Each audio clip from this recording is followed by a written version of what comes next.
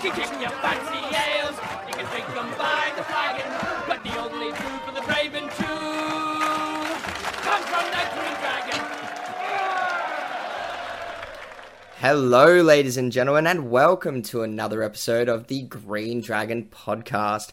I'm your host, Matt, and I have here with me today, Jeremy. Yes, I'm going to be the super host this time, so not just the host, I'm going to be above that. Mega host, Uber host. Uber host, I like that. The king of hosts. Excellent. All right. We've got the main two podcasters here, you and me, Jeremy, is that right? Yeah, the most important ones. The dynamic duo? That's right. Yeah, Old exactly. Original ones, perhaps. I can't remember that long ago. Yeah, I can't imagine any of the other people who are normally on this podcast being very good at the game anyway, so... No. It's really just you and me. That's right. I'm very excited about this episode, Matt. We're going back to one of our roots of podcasting where we get to cover all the things about an army list that is very popular at the moment. Yeah, it's one that I've seen a lot at tournaments lately. Like, almost every tournament I think I've seen these guys pop up. Particularly the Legendary Legion that features them. I like it how we're being really coy, but the listeners have already looked at the title of the episode as well, so they already know what it's about. They've seen the title, yeah, they know. They know what's going on. We're talking about the Dead of Dunharrow. Yeah, so this episode will be all about the Dead of Dunharrow. We're going back to our old school formats with Know Thine Enemies, Keep It Secrets, Scenario Spotlights, Mustering an Army. And if you like the show, remember now we have a Patreon, which is very excited because you can pay money for the stuff that you can get for free. Hooray! Who doesn't love throwing money at people on the internet? Oh, I know I do. Yeah, absolutely. We're getting good at this shilling stuff. This is really good. We've really sold out. Absolutely. It's I feel good about it. Yeah, true. Okay, should we start, Matt? Let's get into it. Let's get right into it. We are going to start with... Know Thine Enemy.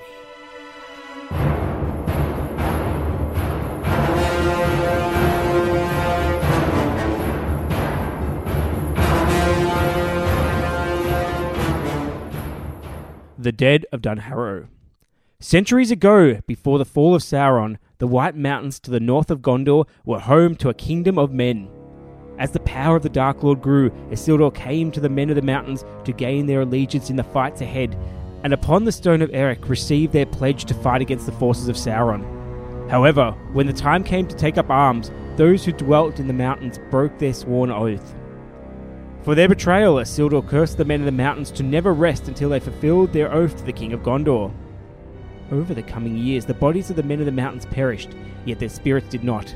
Instead, the spirits of these traitors lingered on for centuries, their physical form having long since turned to dust, until naught remained but a ghostly form stripped of flesh and metal. Rumours of dead men that roamed the mountains began to spread, until those from the lands of Gondor and Rohan feared to walk the paths of the mountains. Yet, as the close of the Third Age approached, so too did the Dead of Dunharrow's chance of redemption. Aragorn, the heir of Isildur, entered the paths of the dead with the aim of raising an army to fight alongside him in the battles to come. However, upon hearing Aragorn's demands, the King of the Dead is said to have given a sinister laugh, claiming that only the King of Gondor could command him and that the line of kings had been broken centuries ago, a fact that was to be proven false as Aragorn raised Andúril before the King of the Dead, showing him his true lineage. Now, as the Battle of Pelennor Fields rages on, Aragorn sails up the River Anduin with perhaps the deadliest army in all of Middle-earth in tow. For the Shadow host cares not for the armour and weapons of their foes. Though their blades have long since lost their edge, they pass through all physical protection and cut deep into the resolve of their enemies. The army of the dead have but one purpose upon the Pelennor, to fulfill the oath they made to the King of Gondor over 3,000 years before, and to finally be at peace. Let's get right into the army composition for the Dead of Dunharrow. So we start off with the King of the Dead himself, the leader of this army. You can actually have a Herald of the Dead as a leader, I believe, who are in the Gondor at War. It's possible. Yes. You can do that if you want. Inadvisable. King of the Dead is a good leader.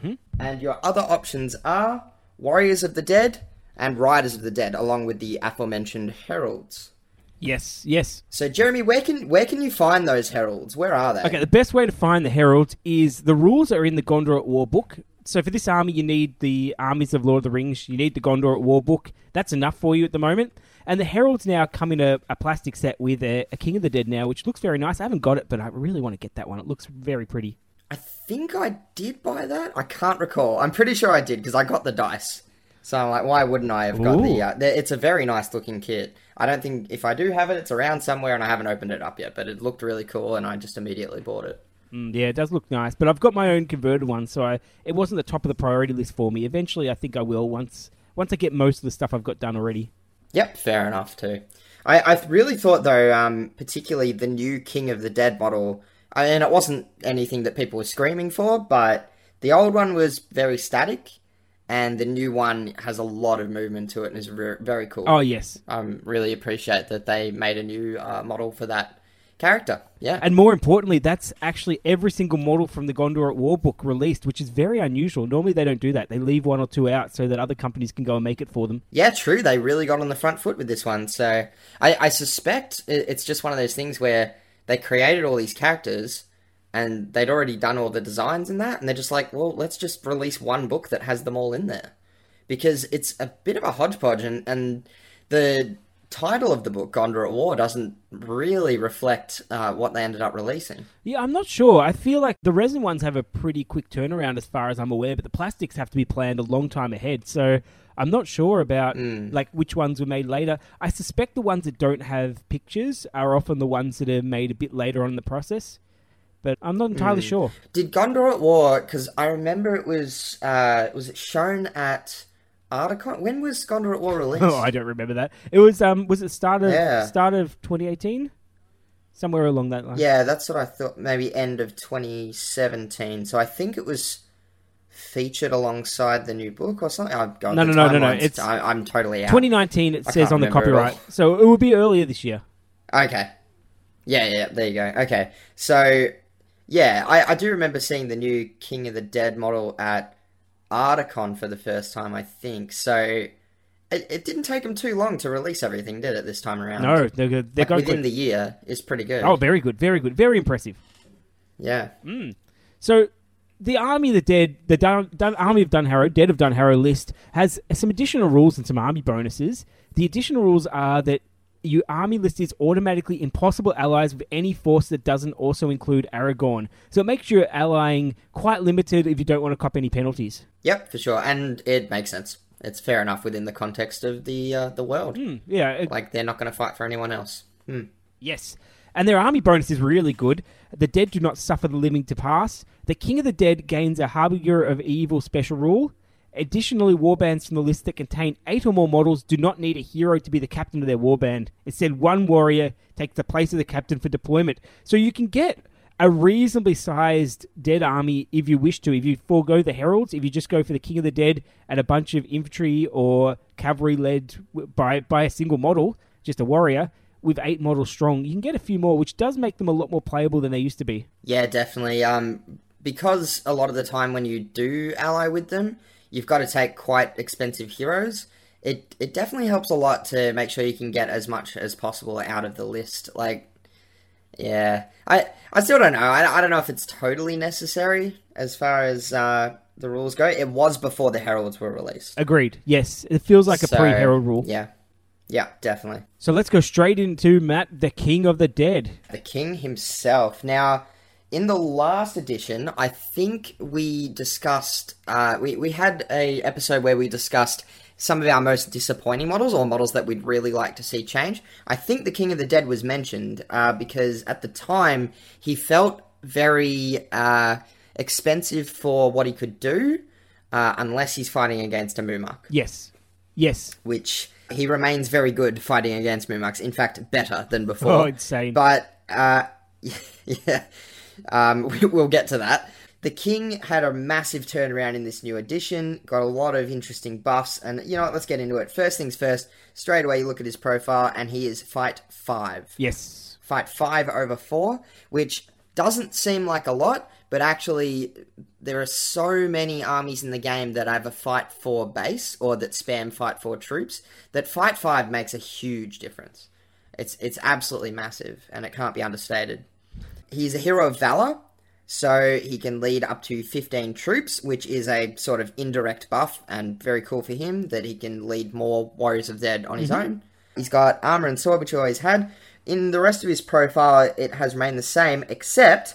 1 extra attack, up to 2 from 1. Again, massive for him in terms of combat potential. And he also gained a might point, which is, again, just something we were clamoring for before, and just raises his potential so much. His heroic action options are Heroic March and Heroic Strike, which, being another character that has retained Heroic Strike, again, huge. So many great things happened for the King of the Dead here. Yeah, and those are the only ones you really need. I can't imagine any other heroic action that I would call, even if I had the option for it. So I'm more than happy to just have those two options. Yeah, those are the ones that I always go, yes, I need some of that in my army, and everything else you could take it or leave it, pretty much. On to the special rules. He still has Blades of the Dead and Terror, like the rest of the list.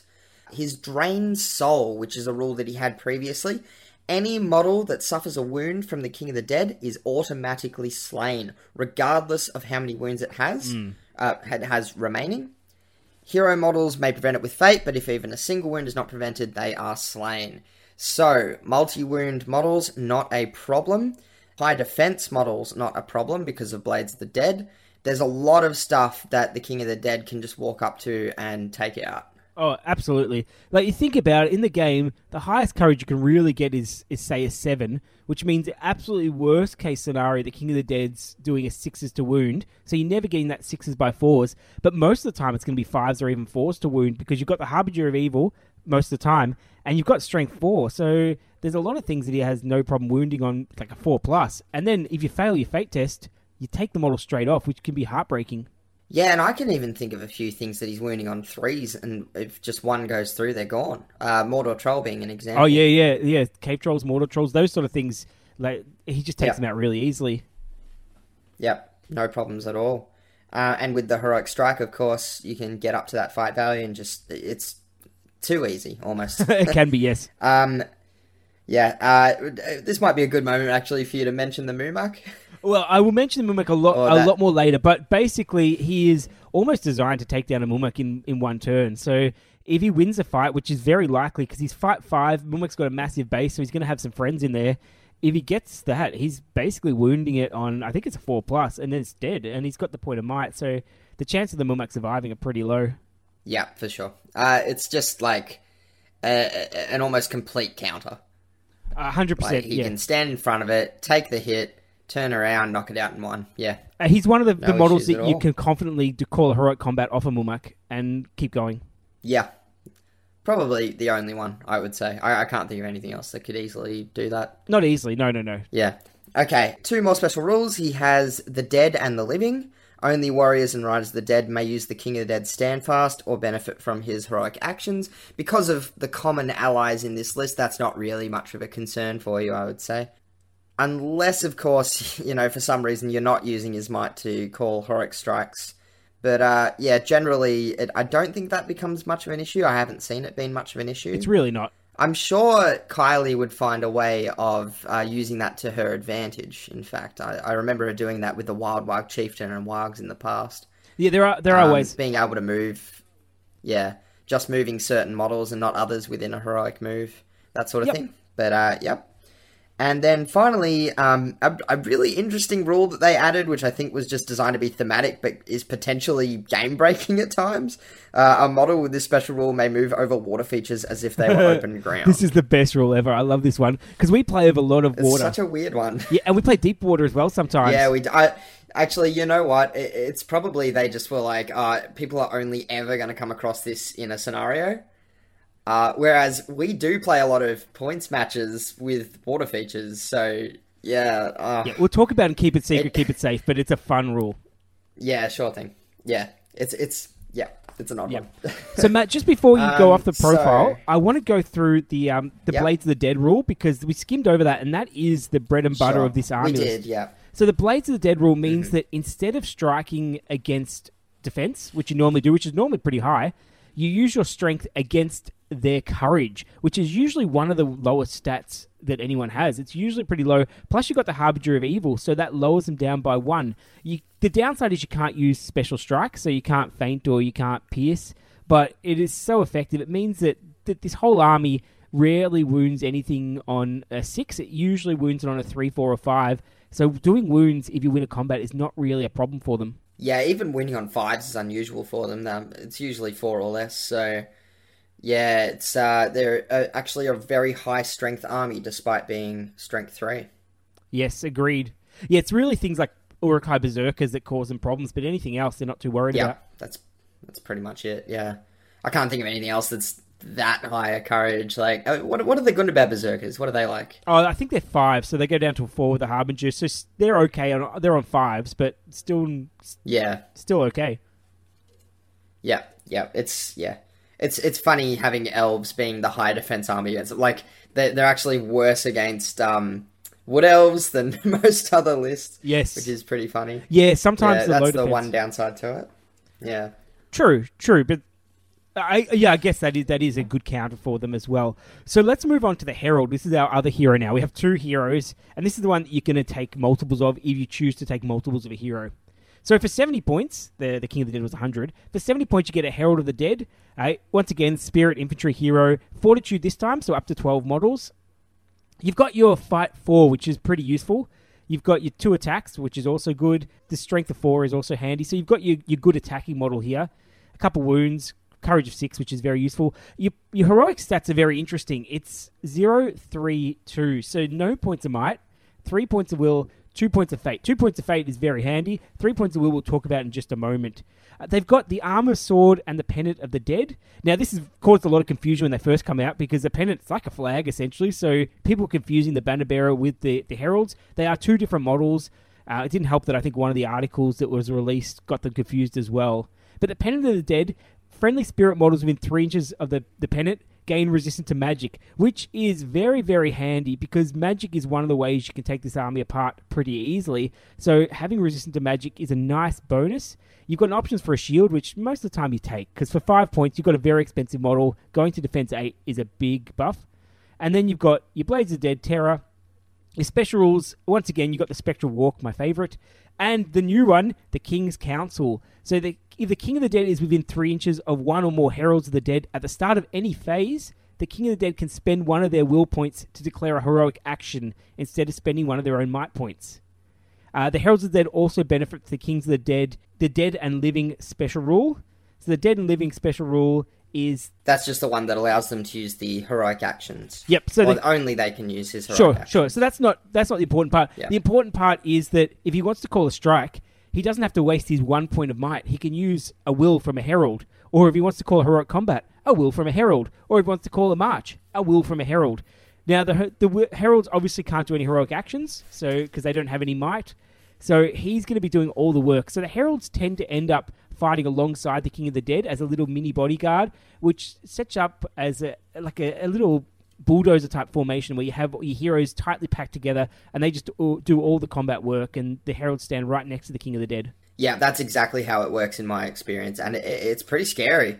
Like the King of the Dead with those, if you got 1 herald, 4 potential heroic strikes, that can take out anything with the Blades of the Dead and the Drained Soul.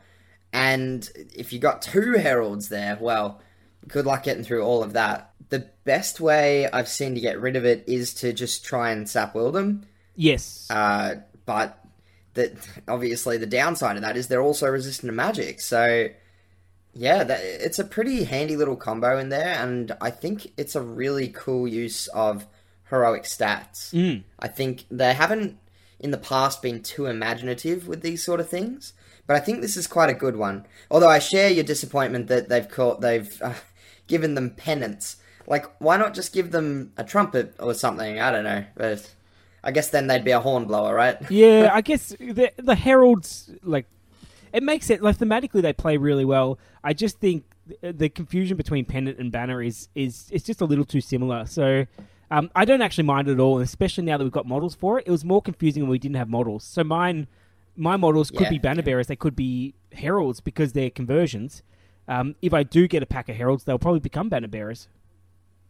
Yep, and there's nothing wrong with that, obviously. You just declare which ones are which, and obviously now that we have the 2 different models for it, it's pretty clear which ones they are, right? It's not like you have to remember many models in this army, so if your opponent points to and says, these 2 are heralds, this one is a banner bearer, if you can't remember that, feel free to keep asking them throughout the game, because it's not that many models to remember. Yeah, exactly. Yep. So heralds, really cool addition. kind of made the army bonus unnecessary, but I'm pretty happy with them as they are. Oh, no, well, the Harbinger of Evil is still fantastic, and the 8 warbands, you can still take them, because I feel like sometimes people overload with heralds, but we'll talk about that in the strategies as well. Sure, yeah. So we move on to the warriors. There's only 2 of this, so I'll take the first one. Matt, the Warrior of the Dead is the go-to model. Luckily now they're in plastic, and they come in the starter box set, so most people have them around. If you want to get hold of them, it should be pretty easy. They are a 14-point infantry model, which is very expensive. They're a spirit again, which is usually a plus, but sometimes a downside with some magic spells. They're a warrior. They've only got Fight 3. This is their big downside. So Fight 3, most armies have access to Fight 4. So oftentimes you're going against it with your fight value. You've got Strength 3, which we talked about. It's actually really good because they're going against Courage. You've got Defensive 7 as a base, and you can add a shield on as well to go up to Defense 8, which is fantastic. And you almost always get the shield because the Defense 8 is so good. And the ability to shield means you get that extra attack because you've only got the 1 attack. You've only got the 1 wound. You've got a very nice Courage of 6, so you don't have to worry about them running away very often at all.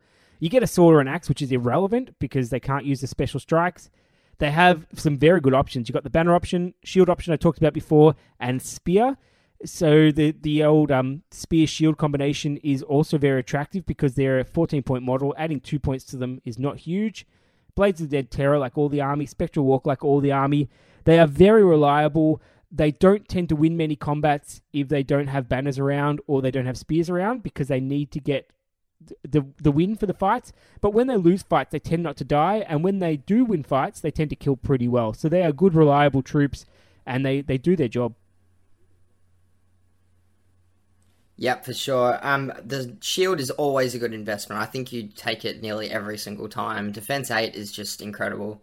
And I think a lot of the time you want a large portion of the army to have spears too. You want to be able to cover certainly all of the heroes that you have in your list, whether it's just your King of the Dead and the Heralds, or Heralds, or any other allied heroes in. You want to obviously be able to spear support them. Yeah, a really solid troop. I always thought years ago that the Fight 3 was very, very underwhelming. I think it really hurt them. Nowadays, I don't think it matters as much. I think that was before they were Defense 8, though. Like, when they were only Defense 7, it kind of felt like, yeah, they were high defense, but they'd just lose every fight and they'd just go down eventually. Now it doesn't really feel that way. I don't know, maybe you can just get more in the list. Maybe it's just that the king and allies can chop through stuff faster and it doesn't matter. But the Fight 3 doesn't matter as much as I feel like it used to. No, I think because you've got the Harbinger of Evil built in, so your strength is effectively better. You've got the better defense. So before, pretty much every infantry model was killing you on a 6. Now, most of the normal infantry models are killing you on a 6x4. That becomes a lot more difficult. And you've got more options with your support as well, with the heralds and things. So it's not as bad as it was before. It used to be the Army of the Dead had to do all the work, and they had trouble doing that. Now they almost have to just sit there and win the occasional combat, and most of the time just hold up spaces and let the rest of your army do the work. Okay, so on to the last profile. We've got the Riders of the Dead. Now, these are essentially just your warriors that automatically have a shield with Defense 8 on a spectral steed. So this is a horse that is a spirit model and has a defense of 6, which is really cool. Yes. Used to be just a regular old horse, I think, back in the day. There was a time when it wasn't even cavalry, yes. Yeah, that's right. It was an infantry model, which was so strange. Yeah, but yes, now they do, of course, get the knockdown, etc., and they can lose their steed. And this is really just the speed in your army, and they're quite expensive at 24 points, so you're probably not going to take too many of them, but it's just a handy way to grab objectives, to flank your opponent, yeah, that sort of thing. They also are your best way of teaming up with the King of the Dead to kill heroes, because if you can get a knockdown with the King of the Dead's attacks, you're potentially going 4 attacks with models on the ground, and once you've got your Blades of the Dead and the King of the Dead special rule where he takes them down in one go, then the Drained Soul, you're in a lot of trouble. So these guys are really good hitters, and they're actually really important for the army. Yep, definitely. I think you're always going to take a few of them. If you can, yes. The big disadvantage of these guys is that they don't come in the box set. They're not plastic. They're relatively hard to find or expensive if you want to get them. So most people only have a few of them. I've seen some really good conversions where people have grabbed the Riders of the Dead from the Palanor Fields box set and turned them into Riders of the Dead. I've also seen some really nice ones with Morgul Knights as well. So feel free to get creative with them. As long as they're in the same colour scheme as your Dead and look somewhat similar, then it shouldn't be an issue. I feel like head swaps with Morgul Knights would probably look pretty good, right? Yeah, I saw one like that where they basically chopped the top half of the Warrior of the Dead and put it on the Morgul Knight, and it looked really good. And then they swapped the bodies around the other way as well, so they had really good looking the Morgul Warriors. What are they called again? Black Numenorians? Yeah, they had really nice looking Black Numenorians, which was good as well, because you'd often... people know what I think about the Black Numenorians. It looked better to me. Okay, nice. So yeah, I think that's all for the Dead of Dunharrow. On to our next segment.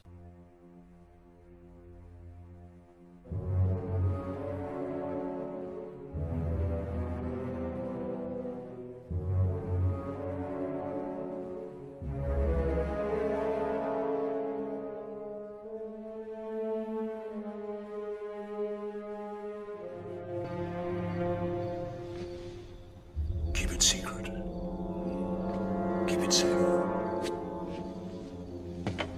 Keep it secret. Keep it safe.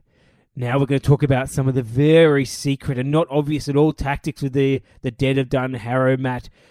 This army is going to be smaller than pretty much any army you face unless it's an all-hero army. It's actually not too worried about all-hero armies because of the King of the Dead's ability to take down heroes. So most of the time, you're going to be worried a little bit by infantry and cavalry armies that vastly outnumber you.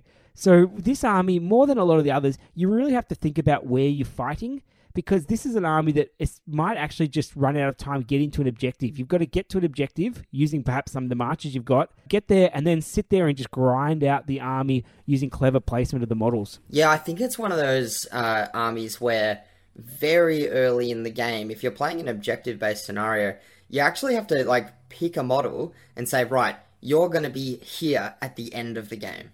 And that's the plan for you, right? And you can sort of dummy and feint and do all that sort of thing, but at the end of the day, you got to start moving it very early, because there's not a lot of option to get ahead with the Dead of Dunharrow. Yeah, you're right. They don't take up a huge amount of space, do they? They really, for the most part, would like to just be fighting in a small corridor. Yes, they definitely do. They love terrain, so any sort of terrain doesn't matter to them. They love fighting in terrain. Water, absolutely love water, because they can use it to stay away from other people's charges and be opportunistic. Their cavalry love going for a swim. But also things like impassable walls and that are great, because they are very hard to move if you can get them in a small frontage, a little bottleneck. And that's where the enemy can get really frustrated trying to take them on, because they're really hard to move, and a small model can cover quite a bit of space. Yeah, it's interesting you say that, for the most part, they're going to be outnumbered, because, yes, I'd agree with that totally at a smaller points level, definitely. But once you go a bit higher, if you really spam the warriors, you can actually get a really solid numbered list. If you don't tech anything in, if you just go, I'm just taking Warriors of the Dead out the wazoo, you're going to get a lot of models. Very true. And then you become an army. Almost plays a bit like the old dwarf armies, where you're trying to keep your frontage going and trying to get some traps if you possibly can on the flanks. Because once the Army of the Dead start getting trapped with multiple attacks, they really start destroying the flank. And vice versa, though, if their flanks get attacked by heroes, that's where they start to lose and die, because concentrated effort on the flanks of the Army of the Dead do cause them problems. So you've got to make that choice early on. Are you going for an attempted spam list, which is probably just an average size army, or one with the elite heroes? And you've got some really good options with heroes, because we talked about the ones from the list. But you can also go for a Legendary Legion or an ally, usually based on Aragorn, and have some real hitting power. And the key part about Aragorn is that he means that your might's essentially unlimited for the game. So you can do so many things of heroic moves and combats and marches, but you've only got a small amount of models. You've got to definitely make the tactical choices before you start. Yeah, and, on top of all that, Aragorn gives you that banner effect. So having that small bubble, it can be a fairly large bubble, really, because I think it's a 6-inch banner, which is incredible. having that banner effect on all of the Warriors of the Dead, and you just sort of mow stuff down at that point. That comes in with the Return of the King Legendary Legion, that banner effect, so we might just talk about that, because it's usually the Aragorn the King has it. The Aragorn Strider doesn't often have that one, but the Return of the King Legendary Legion, which is also a very popular one, it's a good way of playing the Dead. You basically get the addition in your list of Aragorn, the Strider version, so you can give him a cloak. You've got Legolas with armor or cloak as options, and you've got Gimli with a cloak as an option, so you can go for some cloaks. Oftentimes you don't bother because you don't really care about shooting, but it can be a good option. But in this army, you get Anduil for free, so Aragorn becomes very, very good. He also counts as a banner for the Spirit Warriors, which is really, really good. And the King of the Dead gets his special rule for Harbinger of Evil. So this is a very, very powerful army. Legolas and Gimli can lead Warriors of the Dead, but you don't get those warbands where you've got only Warriors of the Dead and Riders of the Dead. And in this setup, you often forego the Heralds because Aragorn's doing all the heroics. So the King of the Dead often doesn't bring the Heralds because you've got expensive Aragorn and potentially Legolas and Gimli as well. A lot of the time I do actually see a Herald along with it anyway. Oh, do you? Just to really give the King some extra punch. Yeah, because while Aragorn can take stuff down, like, if there's too many threats at once, it can really break through the list because it just kills all the warriors. True. Like, it's got to obviously be quite a strong threat. But if the King has a Herald with him, then you've got two things that can take out almost anything in the game. So, yeah, I have found that a lot of people were... And it also just gives you that resistant to magic on all the spirits, which is pretty handy, especially on the King of the Dead. It's almost impossible to break through him with magic if he has resistance. That is true as well. Yeah. But I think that the challenge is here, it's often at the points level people play at events and things, it's often a choice between Legolas, Gimli, or the Heralds, because people often can't afford all of them. So I guess you could. I guess you could go Aragorn, Legolas, Gimli, King of the Dead, and a Herald, but then you're looking at a very small army, so you need to be pretty good with it. No, absolutely. At that point, it's extremely elite, and it essentially comes... you know what? I have seen people use it to great effect still, though. True. Especially if they're able to keep moving with Aragorn and just sort of push away from any threats in the opponent's army and just sort of combat around.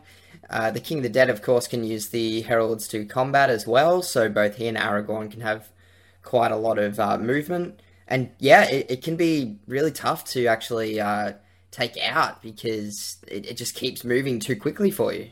Yeah, it's a really fast army. So you've got the Riders of the Dead, which are fast, but you've also got accesses to marches as long as you want. So your first couple moves are often just multiple marches, and usually to the sides to try and draw the enemy out of range. Then you go really hard at one of their heroes, so you try and take down one hero with your King of the Dead and Aragorn and whoever else is around, and you can usually do that pretty effectively. So you go in, you take out a hero, and then you disengage and then try to rinse and repeat somewhere else. It's a very powerful army. You got to be careful with this army because it's so elite that you don't break the opponent too quickly, because if you do that, you're often off the objectives or you haven't got the right what you want to do. So you've really got to focus on the mission. If I've got to kill a hero, go kill the hero first and then worry about killing troops. If you want to go to a specific spot, take out the few threats that are going to stop you, so the few heroes, then get to the spot and take out the rest of the warriors. And you've got to play pretty fast as well, because you want a many-turn game. Yeah, definitely. And because you have a few models, you can do that, you can really up the tempo with them. I find people sometimes get into the trap of using Legolas too much like Legolas in this list. I'm not even sure I would recommend bringing Legolas. How do you feel about Legolas in this Legendary Legion? I quite like him from a thematic point of view. I can see from a gameplay point of view, he's actually there as a combat model. So he's there to win combats. He's got some really nice fight value, so you can guarantee wins against a lot of models. He's somewhat fragile, so you want to be opportunistic with him, but he's also got a fair amount of might as well. So what I tend to do with Legolas is hang around with the Riders of the Dead, and the Riders of the Dead get the knockdown. Legolas comes in and helps them win the fight, and they take things out. If they're hanging back, because you know how I play Riders, I often keep them hanging back and being opportunistic. Legolas doesn't mind hanging back a little bit and taking some shots. So I tend to use him for his expert shot to take down something important, usually a horse from a leader, and basically then I hang around with the Riders as a second wave. So he comes in and he waits and he's opportunistic, and then I can set up some heroics and go capture objectives with him. If there's ever a back objective I want to capture, he's pretty good at that. But you're right, he is a big investment in points, so you want to get be opportunistic with him. You want to get your value out of him. So I think you have to treat him as a combat model that can shoot a little bit. Yeah, and just be careful not to let him get stuck out in no man's land. That's the major mistake I've seen people make with him. He just ends up doing very little for the amount of points that you pay for him. Yeah, he's a combat model, but he's not one that can just break through lines. He's got to be fighting basically one model on the flanks with some friends. So he takes an Army of the Dead model and a Rider of the Dead, and make sure you've got the knockdown, make sure you've got the dice to win the combats, and you take it out. Because of his high fight value, he can take down heroes as long as you have the dead to back you up. So he can be really good. Yeah. It allows you to split your force a little bit, which is very handy because oftentimes the downside of an elite army like this is you're only fighting on one front. So Legolas can split off with some of the dead models and fight on his own, especially if he, say, takes the banner. If Aragorn sits there with his banner effect, you can split off somewhere else. But honestly, Gimli and Legolas are totally optional in this list. You've got to take Aragorn, you've got to take the King of the Dead. Up to you which other heroes you use. Yep, for sure. I think you could get away with a very good list just taking the King, Aragorn, and a couple of heralds maybe. Yeah. But sure. Very cool having Legolas and Gimli in there. And their new special rule that where they feed off of each other, whoever's lower on kills gets a buff, is pretty awesome as well. So yes. They're still pretty nice models to have in the list, yeah. Gimli especially can just act like another Aragorn in a lot of cases where he just sits in the front and just chops through stuff. I honestly use Gimli to just stand right next to the King of the Dead because those two can take out anything in the game. So Aragorn can be fighting other things and then can go, how about Legolas if he needs to? But it gives you these two really focused hero fighting platforms. So Gimli and the King of the Dead, who move about the same speed, walking up to pretty much anything, can take them out and they can lose a combat and be not too worried. Whereas Aragorn is a little bit more fragile in some ways. So him being opportunistic, calling heroic combats around the flanks and just killing troops is not a bad way of playing. Yep, absolutely. So should we move on to playing against the Army of the Dead, Matt? Yeah, so it's kind of tough, actually. I found that, from my perspective, I've played quite a lot of games against them now in the new rules. As I said earlier, I think they come up a lot at tournaments at the moment, which I've got no doubt is to do with them being in the starter set. I think it was very, very smart of Games Workshop, actually, with what they had in that set, because it made it a very popular army and it got them to sell a number of things that perhaps they wouldn't have otherwise. I think it made the 3 hunters in particular very useful in a particular list. But yeah, okay, enough about marketing. Having played against them quite a bit, I'd say the main thing to remember is to play those objectives. Don't let them go and sit somewhere where they can just be there and they don't have to worry too much about moving around.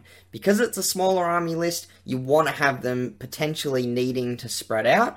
If you can force them to spread through bow fire, through spells, through just controlling other objectives, anything like that that forces them to potentially split up. If they do split up, they're sitting ducks a lot of the time. At least that's what I've found in the games that I've played against them. Every time they've split, I've managed to get a pretty easy win. Absolutely. This is an army where splitting them up and going all out on traps really does help out because the heroes are very powerful and hard to kill, but the warriors will go down once you get 3 or 4 attacks onto them in the trap. So you've got to find the way to do that. Now, if you've got some shooting, don't be afraid to just sit there and not engage and shoot everything at the King of the Dead, for example, because he's just as hard to wound as everything else in the army. It's going to take you a lot of shots to do anything. But if you do get a wound on him, in almost every scenario, you're going up on victory points. So then you force your opponent, the Dead Army, to maybe overextend themselves, to maybe run at you. And at that point, you play almost an avoidance army where you let them run at you and then you jump around the sides and hopefully cut them off because they shouldn't be able to take up a huge amount of the board. It's an army that you want to be a bit patient again when you're playing with because if you just run at them, you're probably going to die in waves. So you need to draw them out. You need to attack them. You need to keep your expensive models away from the King of the Dead, if possible, because he will take out pretty much anything. And the same goes with Aragorn or any other big heroes in that army list.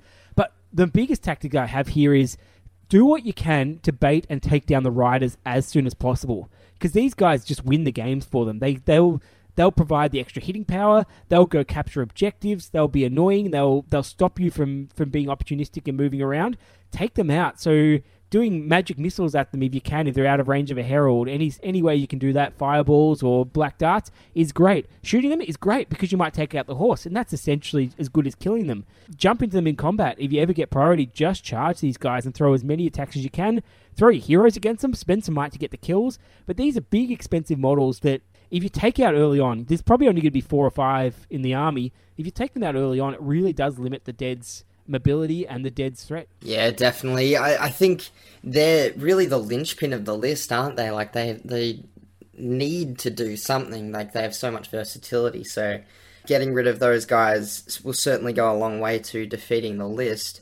One thing that I've found is if you can manage to blunt their front wall, that may just be like a 3 might striking hero that strikes up defensively. It might be something with heroic defense, something like that. If you can get in front of their big heroes and have something that can blunt them, and then are able to, trap, as you said, trap on the flanks, get around behind, and take out the warriors of the Dead piecemeal, that's a really good way of breaking down the list. Alternatively, bring Gilgalad and just charge straight at them. Yes, he doesn't care about them. I found that works pretty well. He's one of the few... Yeah, well, I've said too much about Gilgalad already, haven't I? We won't go too far down that rabbit hole. But yeah, the really big heroes can do the job because they're able to just walk through the army of the Dead. I'm trying to think of something else. The Gullivar could probably do it, although he's low courage, so you got to be careful. Anything with high fights really good at them. So high fights, as long as they avoid the king and Aragorn potentially, you're doing pretty well. You've got to watch out for the terror. Against some armies, this is absolutely devastating. You just can't get into them, and they'll take you down there. So for an evil army, this is one of the armies that...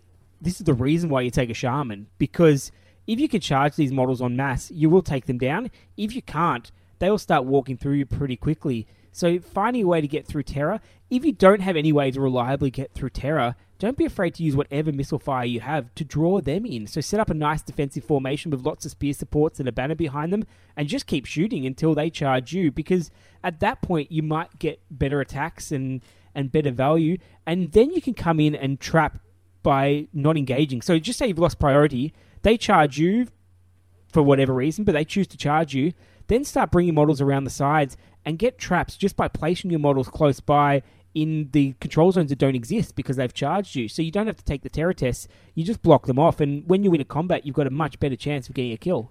Yeah, particularly if you have higher fight value, it doesn't matter so much if you've got extra attacks in there, because just by moving them into place, you're doubling the number to wound, and you've probably already got a reasonable chance of winning as long as you have at least one model and a banner. So, I totally agree, that's definitely a viable tactic against Army of the Dead. Yeah, and I think basically hold your nerve. This is an army that is going to try and frustrate you. It's an army that you might take you 3 or 4 turns to even get the first kill. So you've really got to make sure that you've got your formation set up. You've got things ready to go. You're not getting annoyed when your heroes can't charge because they failed courage tests. You've got to make sure that you get in support range of each other and target priority, and make sure you're following the mission the whole time. So if your aim is to kill the King of the Dead, probably the best way to do that is to go and kill the Dead around him and then trap him as much as you can. So that's a really tough ask. But if it's any movement-based scenario, you either want to get on the objective first and hold them off from getting on it, and then just let them run out of time, essentially, or run out of models. Or, if they're on the objective first, try to bait them off it. So use that, just the shooting, but then don't shoot at their warriors. Just shoot at their heroes. So if you get a kill, which you might, then it really does stuff them up quite a bit. So if you take out the King of the Dead, the army is a lot less potent. So you go that, you shoot there, so you're not trying to break them either. So that increases the time you're playing the game as well. Because you don't want to just kill them off while they're on the objective. You want to go and kill their powerful models, and then in one big rush, take the rest of them out. Yeah, I've made that mistake before. I ended up just killing too many warriors because it was just so much easier to target them. And then the game ends, and you've got too many of the big heroes still left alive. You haven't got any points for leader kill, and they're on the objective, yeah.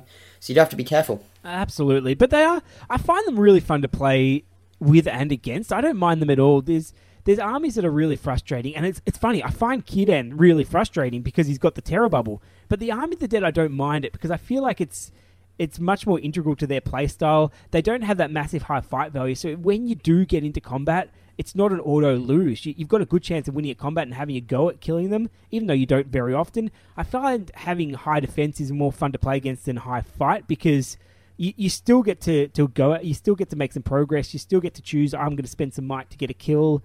Whereas if you're going against high fight, you often end up you can't control anything, especially if they're terror cores, and you can't go in, you can't win the combats, you've got nothing to do. So they're an army that I wouldn't worry too much about playing with or against in terms of losing all your friends. But I feel like, especially for beginners, they're going to be a really hard army to beat. And if you play solid tactics, they're going to be a really strong army to play with. Yeah, totally agreed. Like, it's interesting you bring that up. Like, I think that's the toughest thing in the game, is when you actually just don't win fights. So your opponent's rolling like twice as many dice as you are, because they actually get to have a go at you, whereas you're just not getting a chance, you know?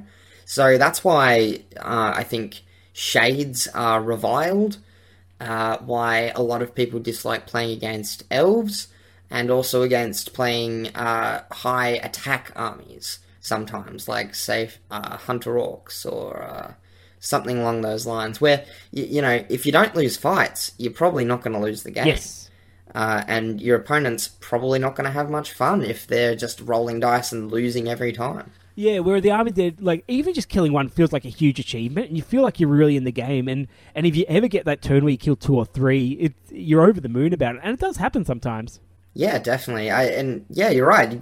Because there's so few of them, especially in the Legendary Legion, I've found, every time you kill one, yeah, it's a big success, and you do feel like you're making progress towards defeating the army. And eventually, once you kill enough, they just don't have enough models and enough attacks, so they do fall apart when they stop guarding the area, when they get lots of attacks on them, when they start getting 4 or 5 models into them. So I think they're a good, fun way to play. And if you're a beginner and you really like the look of the army, I say go for it, because in terms of investment in an army and in terms of painting, the models are pretty cheap overall. You've got plastic heroes that look amazing. The only thing that's really difficult is the Ride of the Dead. And once again, you can convert them out of Riders of Rohan or anything else that you want to. And you've got a functional army that looks nice, plays nice, is quick to put together, and shows off most of the tactics of the game. It doesn't really do much shooting. Legolas is really the only exception there, but everything else it does pretty well. Yeah, speaking of the models, I'm just looking at the 3 Hunters models in the Gondor Warbook, and gosh, they're nice. Yes. I think they're the best ones they've done. I would definitely agree, especially the Aragorn and the Gimli. I think those ones are phenomenal. The Legolas, I think, is really good. Yeah. I think it comes down to how well you can paint things like the face, because it's a big focal point of the model. So it can... That's a big face. Yeah, it can be... If you can get the face right, I think it's going to look amazing. If you can't, it's going to be a little bit more difficult. But once again, they're just so good. Those models look great. The new King of the Dead just looks amazing. The plastic... It's stunning. The plastics actually are really good. I really like these plastic models. The old metals I like as well, but the plastics are great. This is one of the few plastic armies that I would probably take the plastics over the metal if I just had a choice and was going into it, because they are really, really nice. Yeah, it's funny, like, I don't know what it is about that Gimli, but I just love it. Like, there's doesn't feel like there's anything particularly special about it, but I think it just looks beautiful. Yeah, no, they really are, and they paint up well. How rare is it to see someone with a really terribly painted Dead of Dunharrow army? Yeah, I know. Like, you can't make them look bad, can you? Not really. It's nearly impossible. No, and even with a little bit of extra care, you can make them look amazing, but... You see people say, true. I spent an evening painting this army, and they've got a really good-looking army, and they painted the whole lot in one go. They've just sprayed it all one colour, washed it down with something, got the contrast paints maybe, and then possibly picked out a couple details if they want to. Often they don't, but you can do all kinds of things. I've seen some that look amazing where they've gone for more like almost zombie tones. So they've gone for browns and that with like a green glow, and that looks really amazing. And I've seen people use all kinds of colours, purples and greens and blues and all kinds of things on them. I think I saw someone do, like, glow in the dark to match their dice. Oh, like, yeah. You can, yeah. So there's a lot of really cool options with what you can do with them. And as you say, just really simple to do. I mean, they're meant to be sort of all one colour-ish. And I think they're really good models to test with. Yes. So again, like, just really cool that that G-Dub managed to put them into a starter set. You wouldn't have thought they'd be a perfect army for a starter set, but here we are. Coming into some armies that are coming out as well, I actually think if you're into conversions, they make a good basis for Warriors of Dunland as well.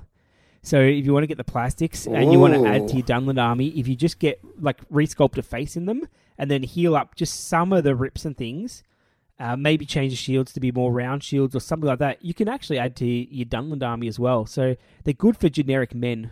Yeah, now we're thinking ahead. Oh, yes, we are. Oh, I just can't help it. I'm so excited about Dunland. All right. Shall we move on to our next segment? We shall.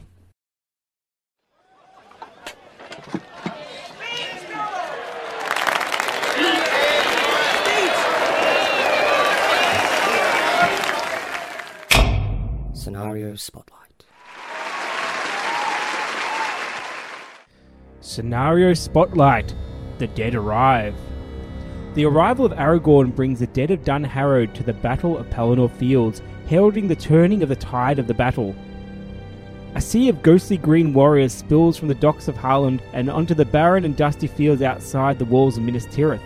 Their task is simple, to deliver the city and her inhabitants from the orcs assailing her walls. We have Scenario Spotlight. We've got lots of Army of the Dead scenarios at the moment available. Well, not lots, but 4 or 5. But we have chosen The Dead Arrived from the Gondor at War supplement. This is one where we have a 4x4 board with not much on it because it's the Pelennor Fields, and it's the movie Pelennor Fields, which were not really fields, just open space.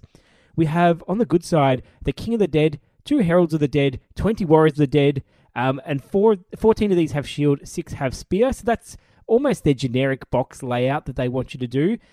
If you're playing a points match game, you're probably putting shields on those spearmen, but in the scenarios, you're not. For evil, we have 2 Warm Mumakil of Harrod, each with 12 Haradrim warriors, 6 bow and 6 spear. Once again, if you're doing points matches, you're putting all bowmen in there, but it's a scenario, so why not? And then 24 Morannon orcs, 6 shield, 6 spear, 6 with spear and shield, and 6 with no additional war gear. Once again, going for the scenario layout of a bit of everything. So, pretty simple layout for this one, isn't it? It's very barren ground. Obviously, it's the Pelennor. Starting positions, Evil's going to deploy within 24 inches of one side, Good within 12 of the other. Yes. Pretty simple. 12 of the south for the Good side, 24 of the north for the Evil side. Very simple for the dead, isn't it, in this one? Slay anything that poses a threat, take them out. Mm-hmm. Game lasts until the end of a turn, in which one force has been reduced to 25% of its starting numbers, at which point the other force is the winner. So, very simple objectives, and if both get to 25 in the same turn, it is a draw. Yes.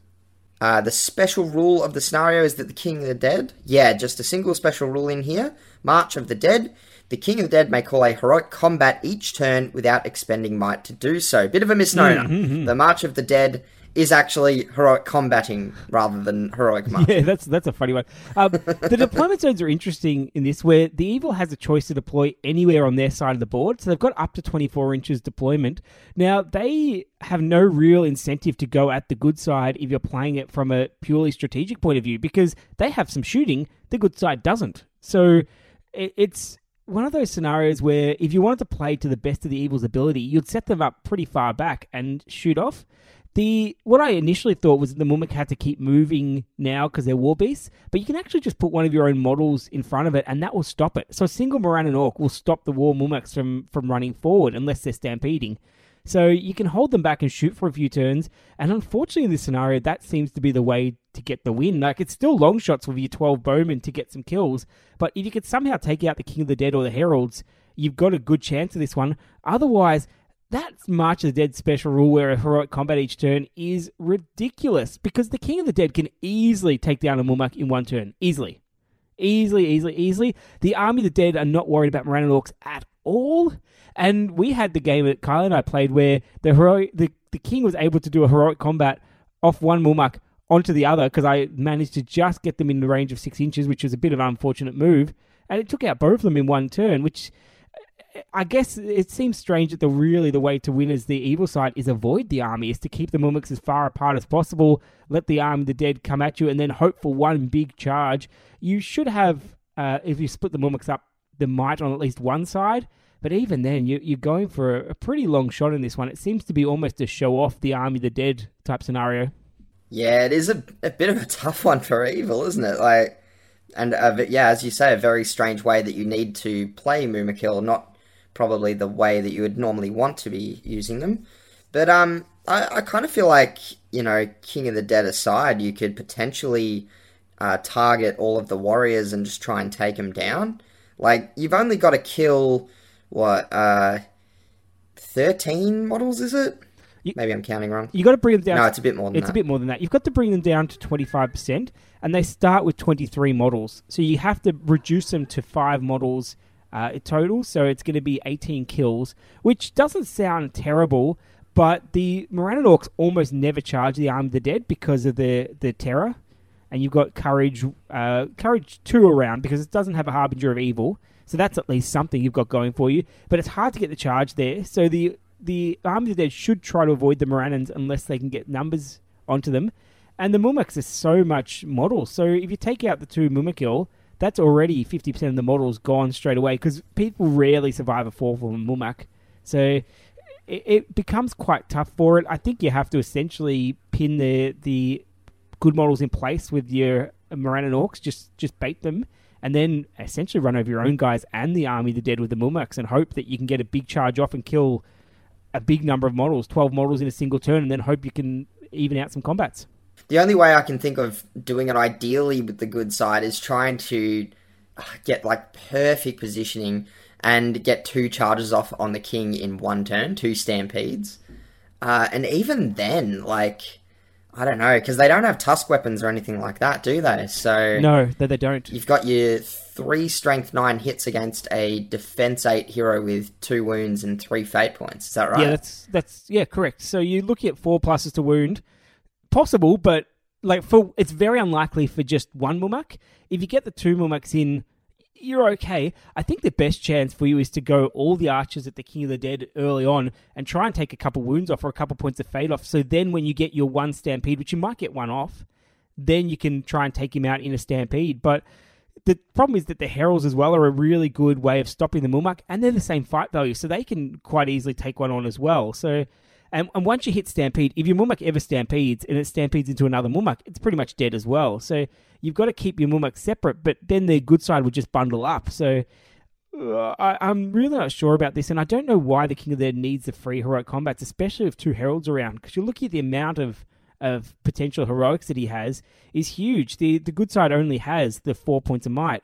The King of the Dead has 1 point. The heralds give him potentially another 6 points, and then he's got free heroic combats as well. Yeah, the will points from the heralds are almost redundant because what you'd be using them for is heroic combats. I guess you're just going to call heroic moves with them because you don't need to strike against anything in this scenario. Heroic moves, so maybe even a march. Yeah. If you're worried about shooting, which you shouldn't be, but if you are worried about shooting, you could march twice and still be fine. Yeah, absolutely. And really, there's not really any reason to necessarily put the king at the front, which is what you probably do in a points match scenario.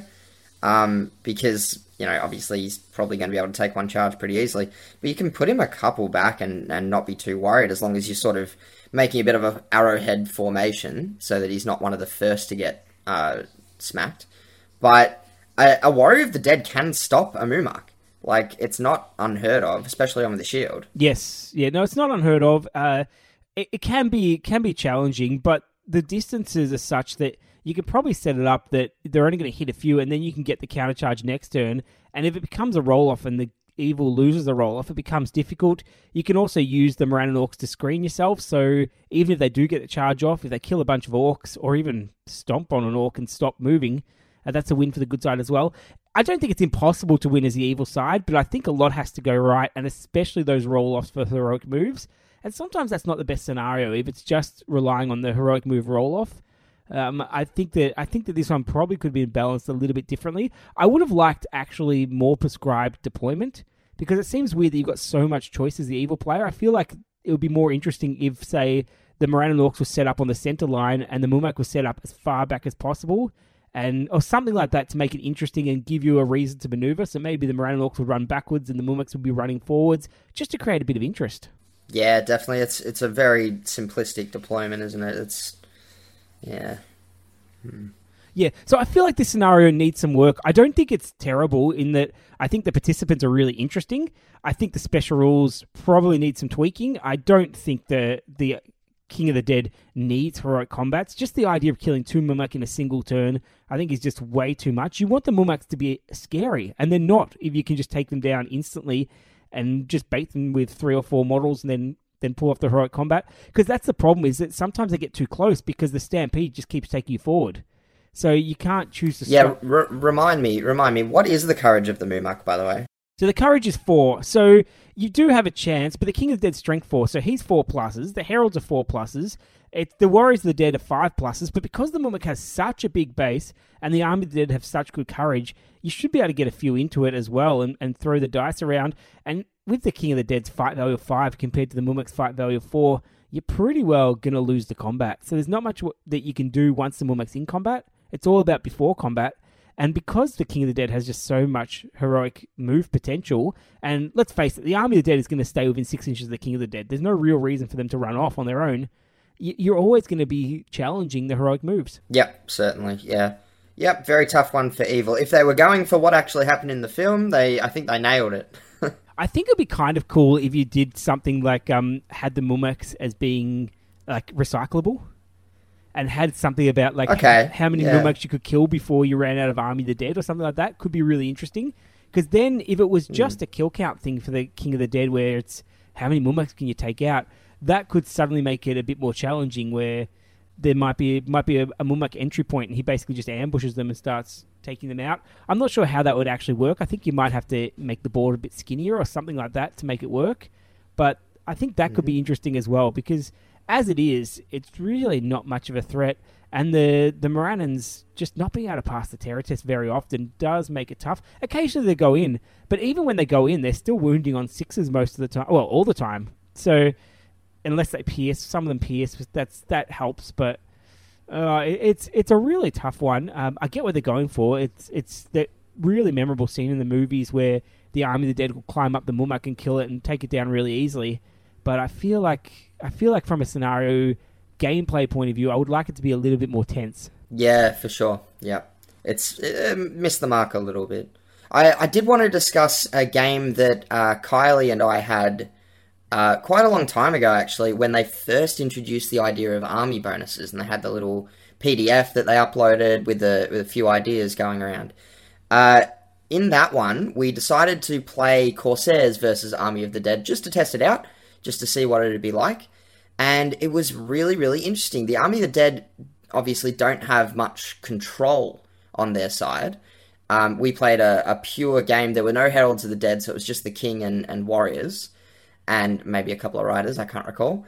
And it ended up being the Corsairs with their backstabbers were able to get quite a few kills, but the Army of the Dead have just so much sustain. They don't care if they get broken, and they're able just to keep going. And the Harbinger of Evil we found was so powerful. We ended up having a really funny game. We were playing on a Jeremy's Pelagear board, I think it was. I think Kylie was repairing it at the time.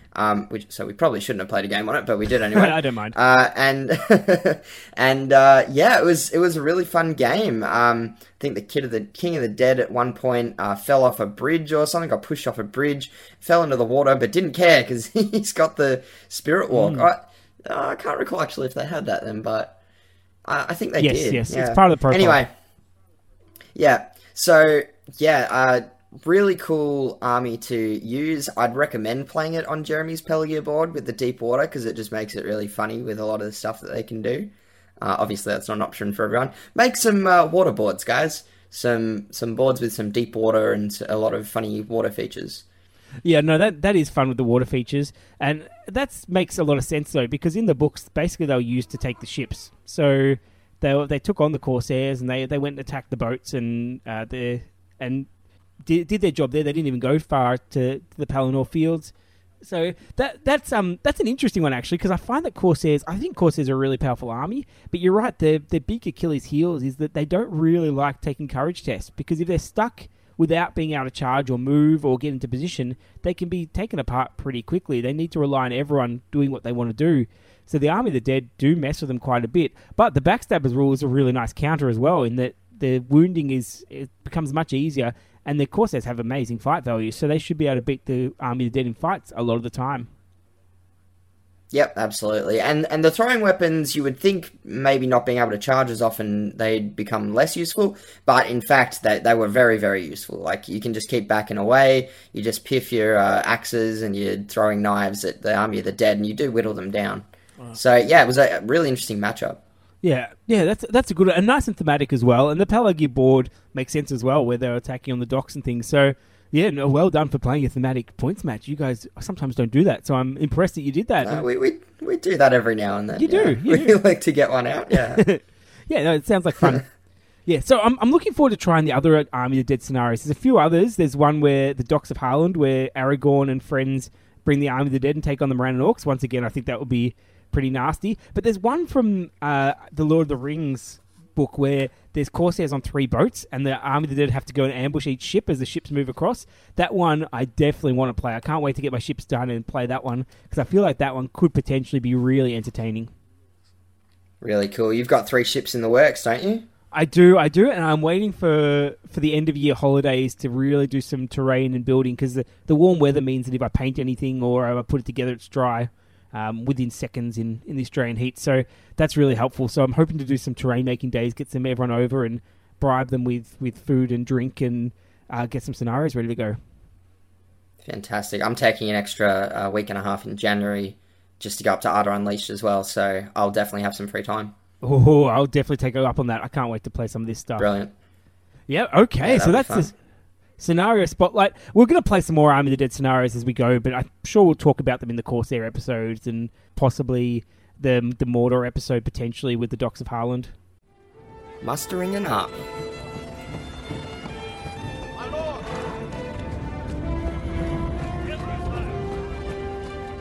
Grimbo, how many?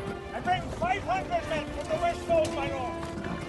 We have 300 more from Denmark, standing king. Where are the riders from Snowball? None have come, my lord.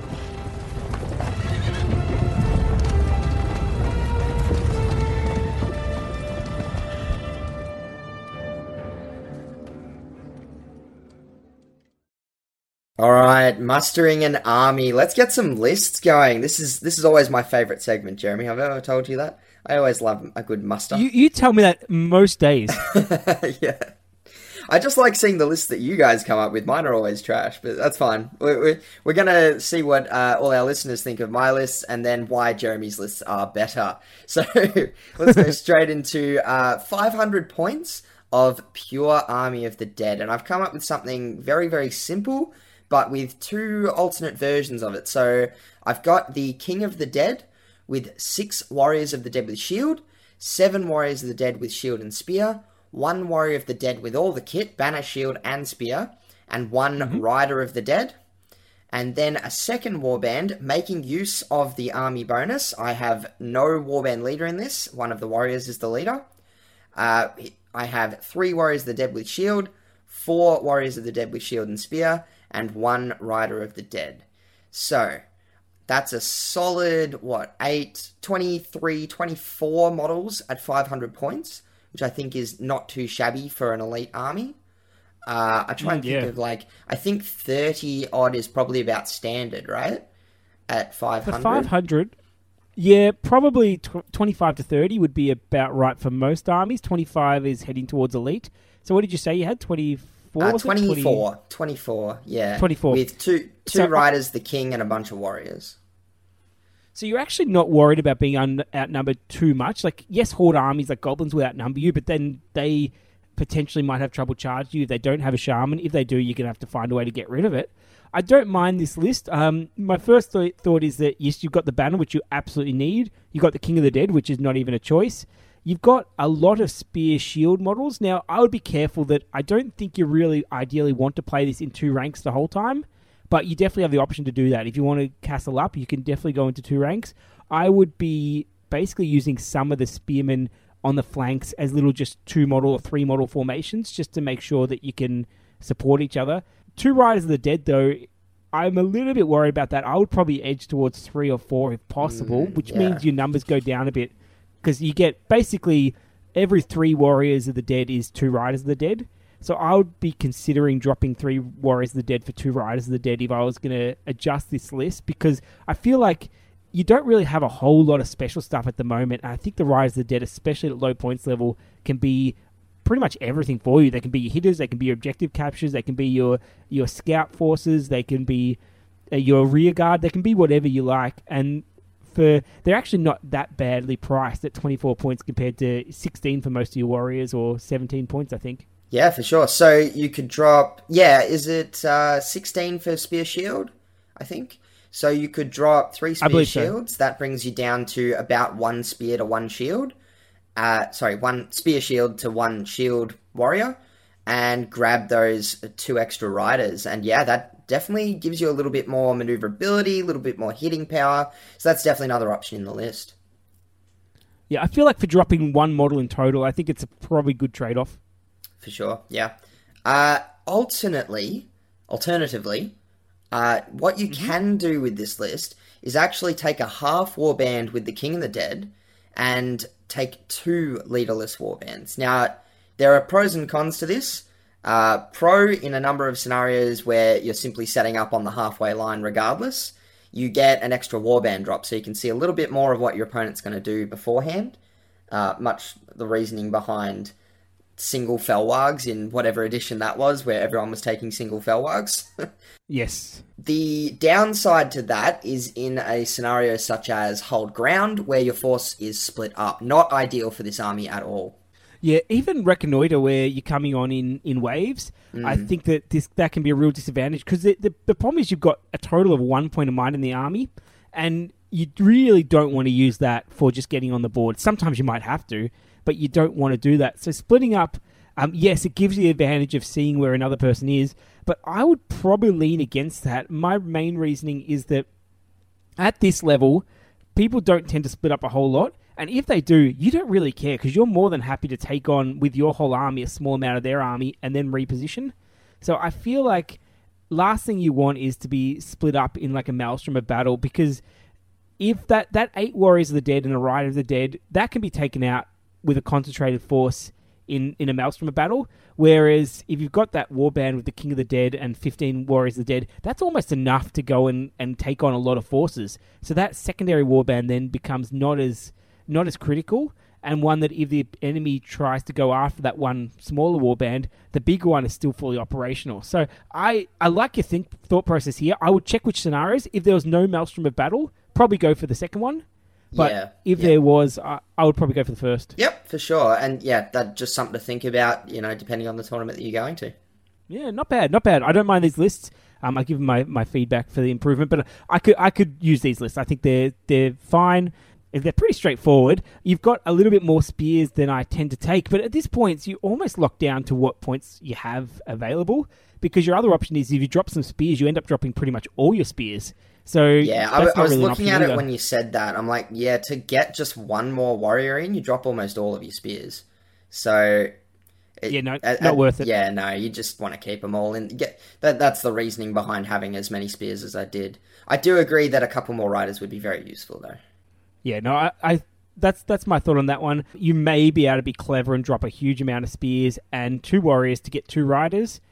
Oh, I think that no, it's the other way around. You want to drop to get 1 rider, drop a warrior and a bunch of spears. Could work as well, but I don't think that's worth it either. I think having a bunch of spears is not a bad thing. That's still 8 spears. That's quite a chunk of your spear models. It's almost all of them. Yeah. And because you don't have the secondary heroes, you actually need the spears to get the concentrated attacks when you need them.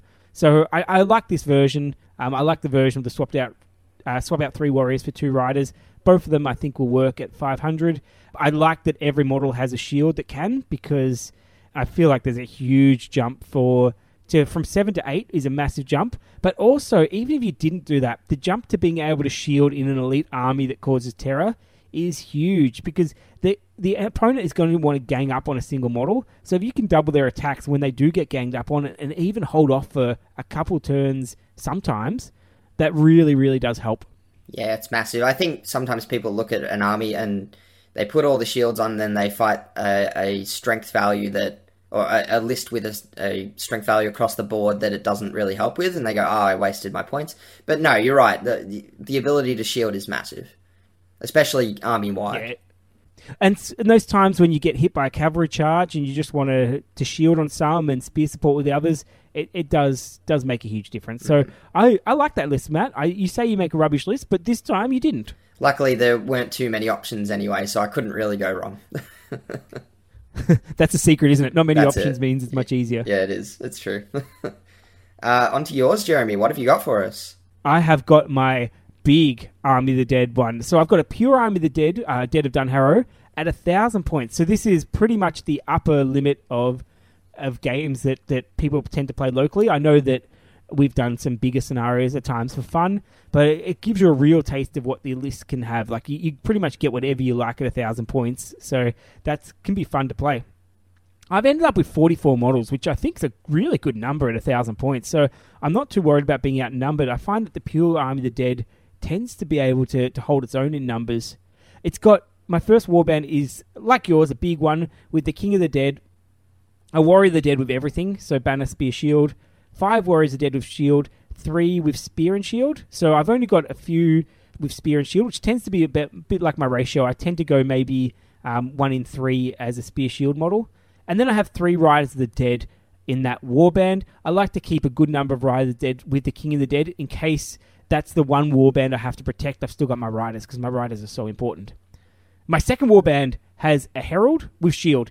The shield is a decent option with a Herald. It's one that if you're really tight on points, you might consider dropping because it's one of the few things you can drop to get some points.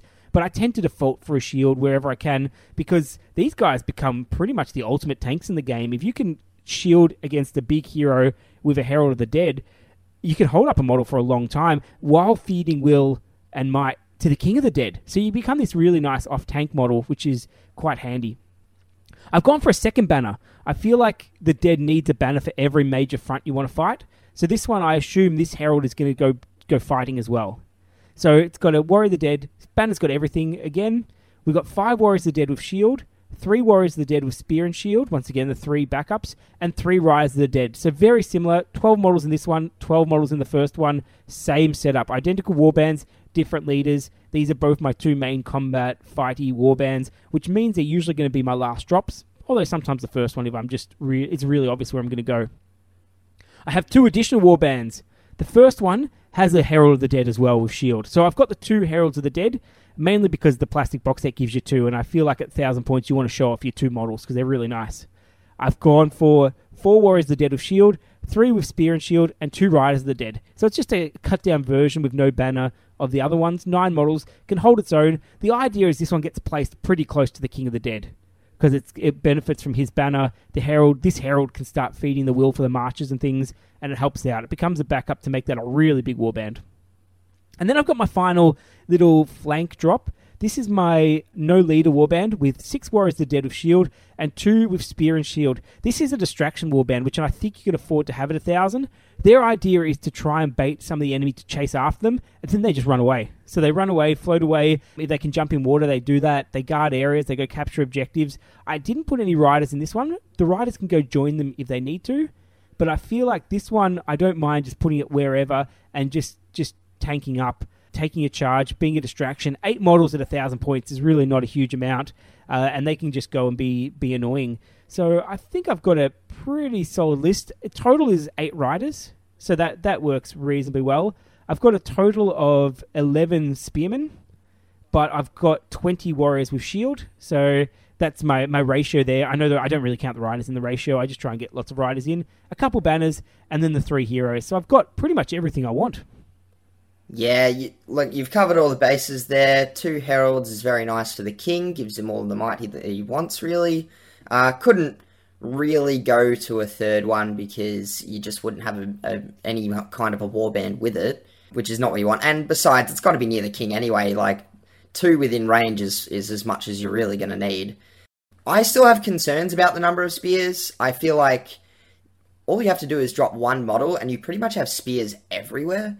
And I don't really see the downside of that. Like, 1 model, 20 shieldmen, you said. You drop 1 of those and nearly all of them have spears. And it just gives you, from my opinion, a lot more versatility within that list.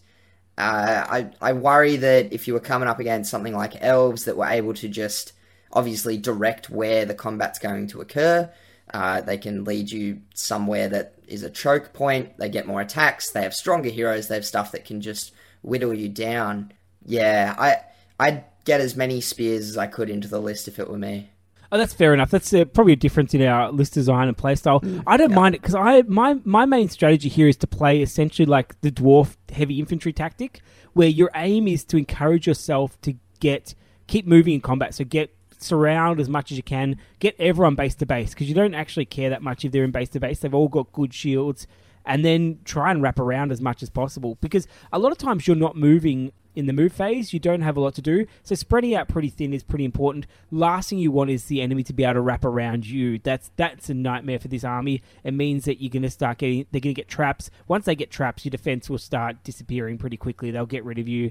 So I tend to use that. I tend to find it's enough. It's also similar to my my Army of Thrall Grimhammer ratio as well, where I'm basically playing a really heavy skirmish line. So it tends to be a game style that I play, but I 100% can see your thought process there. One model is one model, and if you've got enough models with spear and shield, then go for it. I guess the secret is I'm a little bit biased because I don't have that many with spear and shield. I don't have like it comes out. I knew there was an ulterior reason. There always is. Yeah. It's interesting because I played that dwarf line recently with very minimal spears, only like 3 or 4, and I did find that I ended up getting forced into corners. Even though my shooting was pretty good, I had a lot of bow fire, I was still getting forced into corners by like Círdan lists and Gandalf lists and that sort of thing, and they'd anchor themselves against a very big terrain feature, and it'd take my dwarves like 8 turns to get around it.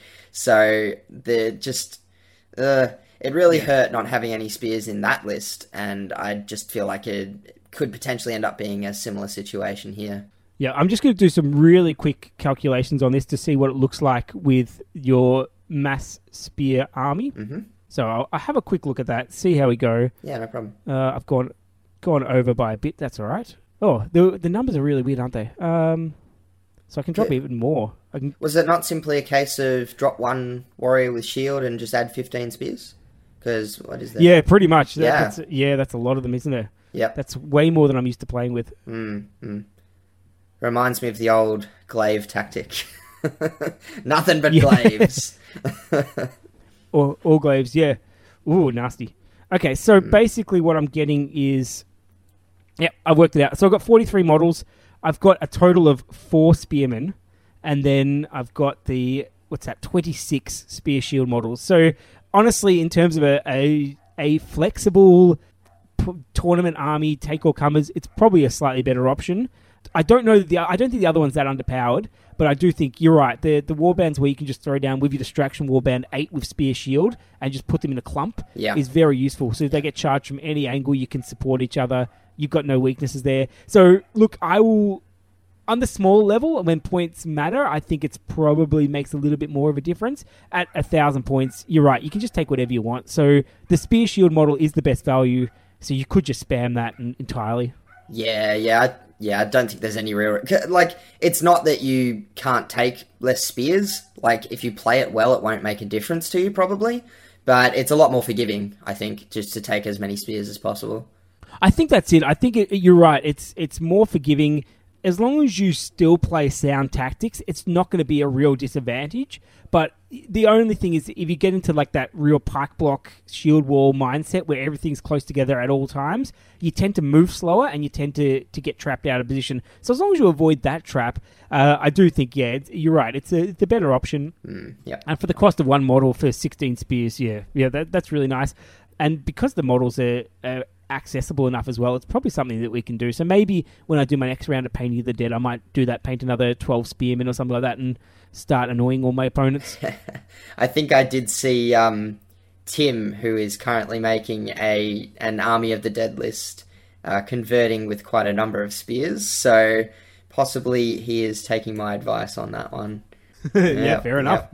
Okay, shall we move on to the next list? Let's go. So let's do some 750 sort of more tournament standard level games. Yeah, so 750 is the next tournament that we'll both be attending up in Brisbane at Arda Unleashed. So if anyone gets any ideas from these lists, let me know. We've got for my 750 points, just another pure list here, no allies. And this one is a little bit maybe controversial because I've really taken my own advice here. We've got the King of the Dead, 2 warriors with shield, 8 with shield and spear, 1 with shield, banner and spear. We've got 1 herald, 2 warriors with shield, 8 warriors of the dead with shield and spear, and another warband exactly the same but with 1 less shieldman. So herald, warrior with shield, 8 with shield and spear. So, yeah, you can see my bias right there. I love a lot of shield spear models. I don't know. I liked your other list more. This one, where are the riders? You need, at 750, I would say you need at least 3 riders, probably double that. I would go 4, 5, 6 riders at this point. Look, as we discussed the spear shield, that's your preference. That's fine. I've got no problem with that. I would consider at this level possibly dropping a herald, which is 75 points for 3 riders, 4 riders maybe. 80 points with the shield. So yeah, easily 3 riders, and then maybe even some more spears. You could take 8. You could take 8 spears off and get 1 more warrior in there as well. Yeah. So I would either drop the numbers down to get some riders, or if you really, really want the numbers, I think you can probably be okay with 1 herald. You have to play pretty conservatively with your might then, but you've got the 1 resistant to magic set up. You've still got your banner. You've got the 1 banner. So this is once again an army that's probably geared up to fight on 1 front anyway. Definitely. Like the rest of it, you're holding ground, or you're just doing like the bubble of death where you just walk around all together as close as possible and just trying to roll through armies. So I think this one, bit of tweaking, you've got to get some riders in there. At 750 points at tournament level, people have got ways to deal with lots and lots of different things. Your rider is your way to deal with those domination movement scenarios. And also, the King of the Dead loves it when someone knocks down his hero for him. So just having the rider that you can throw in to help support is really useful. Yep, for sure. I think, because this was the first one that I wrote, so I was still sort of thinking like, what am I trying to do here? And the appeal was having essentially a 7 might point King of the Dead, but that is a lot to focus into a single model. Like an absolute ton to focus. And I've still only got 1 banner, I think. Was it just 1 banner? Yeah, only 1 banner in the list, whereas I think at 750 with Army of the Dead Pure, you'd probably want 2. So I reckon... I would look at 2. Yeah, so I reckon you're probably right. Drop 1 herald, grab another banner, maybe drop a few warriors, grab some more, grab some cavalry. Yeah, and that would probably get you a lot closer to a very competitive 750 point Dead of Dunharrow.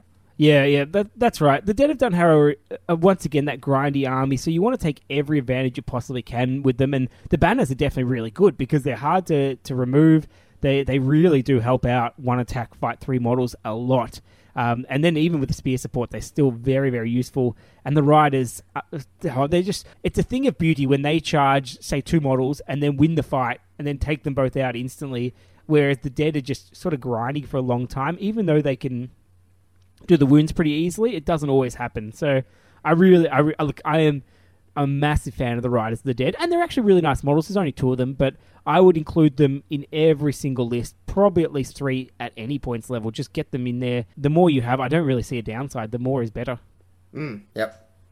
Obviously, expensive models, but definitely worth the cost. Oh, now that they've got the knockdown, yes. They were okay when they didn't, because the movement was useful. But now that they've got useful, they're just so versatile. And the nice thing about them is that they can pretty much resist most bow fires. So you don't mind just having them sitting around and waiting for the opportune time to charge. My favourite thing to do is just sit them in a puddle of water and no one can get to them, and then they can dart out and hit pretty much anywhere you want to. Absolutely. So, I don't think there's too much more to say about that one that we haven't already covered. That it's a pretty simple list at 750 pure. There's not a huge amount of options. Obviously, there's only 4 different profiles. So let's get right onto your one, Jeremy. What have you got for us with just some before allies? we do that, Matt? How many models did you end up with in that army? I did manage to get to what was it? 33. Ooh, that's Yeah. actually a really large amount. 33 at 750 is very decent, but I think, you could drop down to 30 and get rid of one of those I would heralds and, make it a bit of a better list. Yeah, no, look, I'm very happy to play at 30 models at 750 points, but my army is going to be a bit less than that. So this is an army that I've sort of toyed with for a long, long time. The way it's designed, it's gone through different iterations. I'm going for an allied force with the dead at 750 to create some interest and go for it, but I'm not going for the typical ally that it's probably the second most common ally that you'd expect. So my first warband, let's go the Dead of Dunharrow. I've got the King Tank warband, which is the King of the Dead, the full kit spear, shield, banner guy, 5 Warriors of the Dead with shield, 3 Warriors of the Dead with spear shield, so my ratio, and then 4 Riders of the Dead. So I've got the 4 Riders of the Dead in here, 13 models plus the King, 14 models there, and then I've got an allied contingent, which is not particularly huge. It brings me up to a total of 21 models. I've got Aragorn, the Strider version with Anduil and Horse and Bow.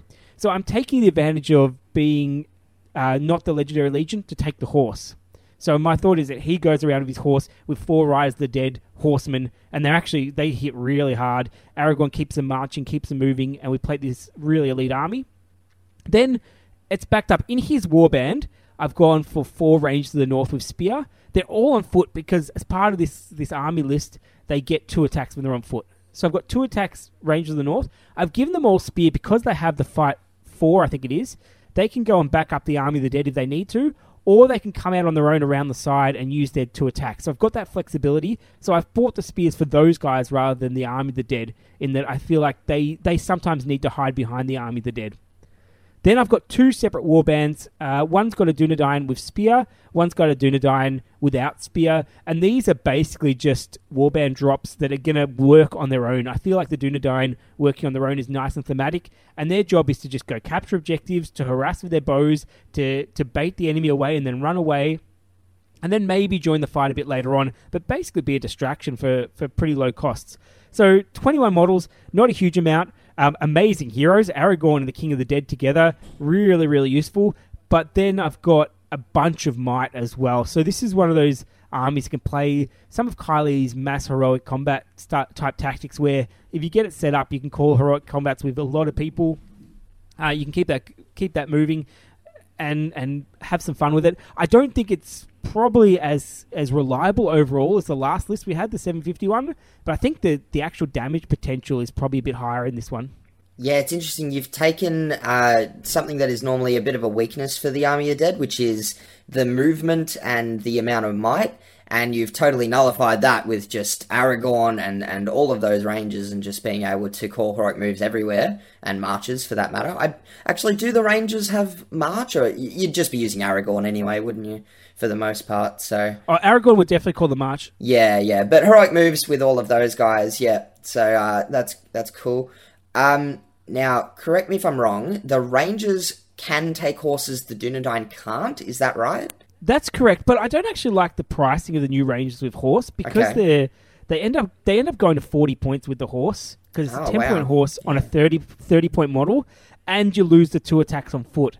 So, considering you've got Aragorn's marching, in this army, I would actually just prefer the Riders of the Dead to be my cavalry. So, the rangers will basically go back up this small infantry line with the King of the Dead, and then if Aragorn needs to, he can go off with the Riders of the Dead and do some fast moving tactics and attacks. But it's mostly just to keep them together army, and the Riders of the Dead would just come in and charge to try and get the knockdown, while the Rangers do some attacks as well. And for your question, the Rangers of the North and the Dunedain have heroic accuracy, which you probably would never use in this army. Yeah, certainly not with them. You'd use it with Aragorn, if anything. But yeah, yeah, Aragorn does that. Yeah, interesting that, because that was going to be my criticism. I was going to say, well, I'd probably still put them on the horse anyway. I didn't realise that they'd taken quite such a hit in points, because that's significantly more than what they used to be. I think it would have been 31 points on horse in the past, and you say now they're 40. So yeah, that's a fair whack. Yeah, 40. You can't use the spear on horse anymore, so that you lose. Basically, you don't take that one. But 40 points. What am I getting for it? I pretty much get it out of the Cavalry of the Dead, And I don't mind these guys being on foot because they can hide behind the dead and become part of that shield wall if possible. They actually work pretty well on their own as infantry models. So I've got Aragorn on horse. He can do all the horse work. But sometimes there is an advantage to having a smaller footprint with base sizes. So I've stuck with that for this army. Yeah, fair enough. Having gotten curb stomped in a game recently by Aragorn, I really rate him these days. He can do so much. So I don't worry too much about the model count. 21 is very low, though, at 750. But I think you can make it work, especially with Aragorn. Yeah, my big worry is magic resistance because I don't have the heralds. So I have a lot of will. So the Rangers all have will. Aragorn has will. The King of the Dead has will. So the area effect spells, I'm going to rely on probably the King of the Dead to resist it. But if someone wants to really hit me with magic, it can take me apart pretty well because neither of my heroes like to be taken on with a magic combined with like a monster or combined with a big hitter attack. So that's a little bit of a concern. Shooting, I'm not that worried because I've got the march. I can hide around terrain quite well. Army of the Dead don't care about shooting. The Dunedain can hide from it if they need to. So I'm not worried about that too much. I am worried about getting surrounded. So in those scenarios where people are able to just wrap around me, that's a concern because if they get to the Dunedain, they will take them down. So I really need to maneuver so that I'm just taking on part of the enemy force at any one time and probably doing it quite quickly. I need to be doing kills really quickly and then maybe disengage and run away for a turn or two and then do some kills and then disengage and so on. Yeah, it's our classic. Kylie would love this list. Just quietly. Kylie would love it. Absolutely classic. Maneuver around, out-maneuver your opponent, play tempo, play positioning, do all of that business. Oh, yeah. It's got lots all of resources of in this one. Lots of resources. It does have a lot of resources, actually. Like, no joke. Yeah. Really cool list. Do we want to go on to your other one here? Because I see you have another 750-point list, and this one looks very intriguing. Yes, I went to something a bit different because I feel I set you the task of doing the more standard one with the Legendary Legion next. So that's coming next. But this one, I've tried to go for something a bit unusual and get people thinking. So I've gone for a 750. I've got my first warband is the King of the Dead with a banner bearer with spear shield, of course.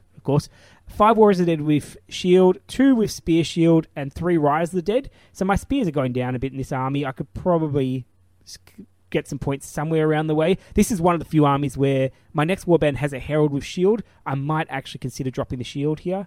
I've got 5 Warriors of the Dead with shield with the herald, 2 Warriors of the Dead with spear shield, and 2 Riders of the Dead. So my numbers of the dead are not particularly great. I've only got 22 models of the dead, the Dead of Dunharrow. But allied in, I have an impossible alliance of Gwar here leading one Great Eagle. Now, I've gone full maths mode here. So impossible allies, the main disadvantages are you break tests are different for the two forces. Now, my 2-model force with the Eagles means that they don't actually get to break unless they're both dead. So 1 model dead is not over 50%, so I can ignore that pretty much. So I'm not too worried about that. My Army of the Dead is 22 models, so if you break that, I'm pretty much lost the game anyway, so I'm not too worried about that one. Even if you do break, I've got good courage across the board. The other disadvantage of the Impossible Alliance is that you can't use your heroics to benefit each other. But Gwahi's heroics only benefit Eagles anyway, so who cares? Yeah, and the King of the Dead, yeah, only dead. So it makes absolutely no difference to it. Yeah, really cool. But I actually want these two to move separately, because if I call a heroic with Gwar here, I probably want to move the Eagles first and then the Dead to go and intercept. Or vice versa, even better. The King of the Dead calling a heroic move to intercept and then the Eagles to let the other people fail their courage test, jump around, and then position those hurls really well will help me out quite a lot. I feel there's good synergy between the two in that you've got the high fight monsters that can do barging, that can do hurling, that can go kill models with the Eagles.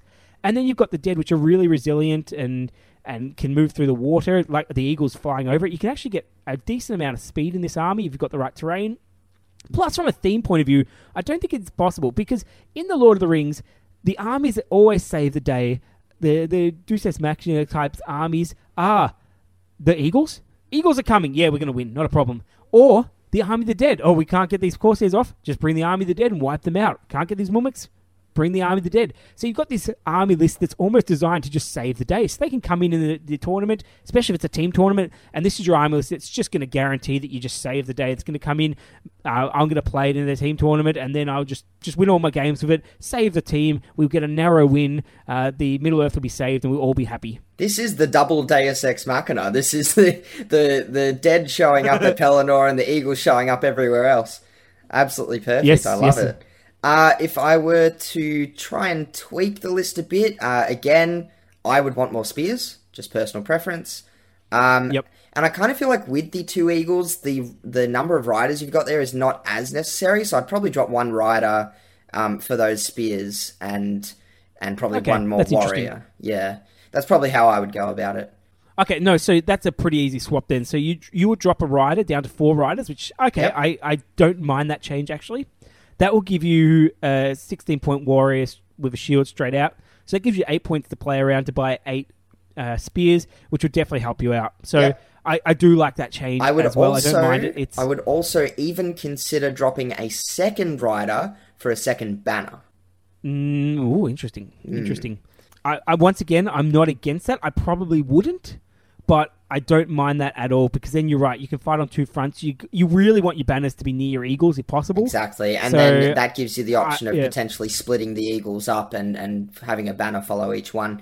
But yeah, as you say, like the riders are still great. Like we can't undersell those. So yeah, just options. Just options depending on your play style and that sort of thing. Yeah, but for me, of course, I'd just love some more spears. Yeah, no, I understand that. You can see my bias. I went for lots of riders, and my thought is that the riders are going to go keep up with the Eagles. So the Eagles need to go off on their own. It's the riders that are going to be hunting down with them, while your King of the Dead and Herald essentially just tank an area. Yep, hold that central objective, that sort of thing. Yeah.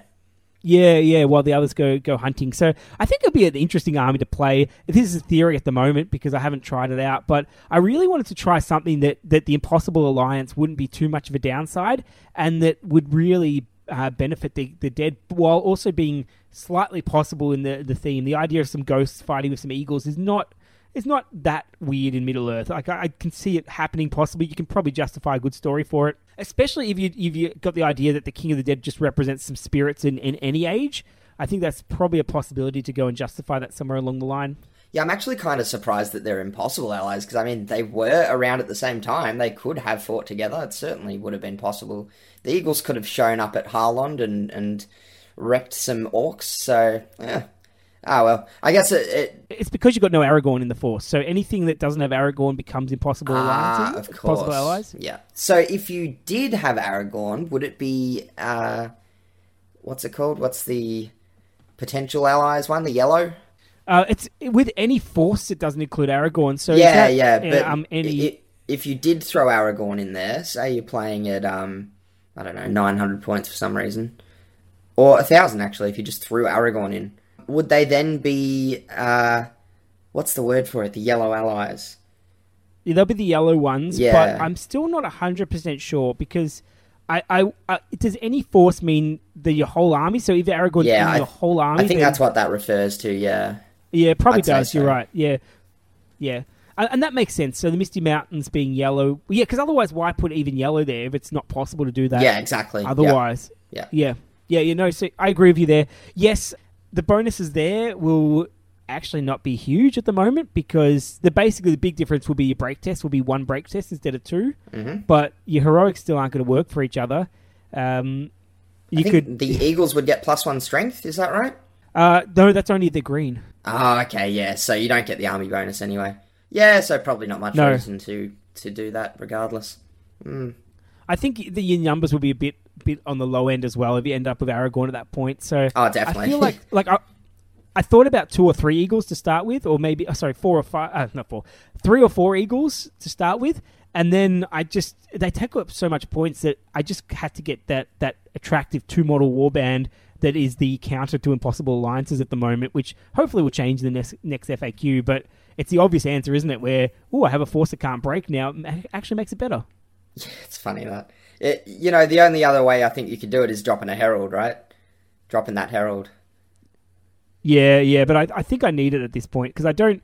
because the might doesn't help each other out, and I don't have a huge amount of Warriors of the Dead. I have to get the moves at the right time, because eagles can get bogged down as well if they get intercepted. So sometimes I feel like the King of the Dead might actually have to rescue an eagle by calling a heroic move and intercepting the models that were going to get the eagle. Yep, agreed.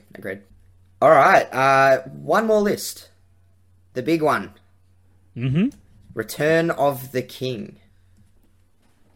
So I'm taking the Legendary Legion here at 1,000 points.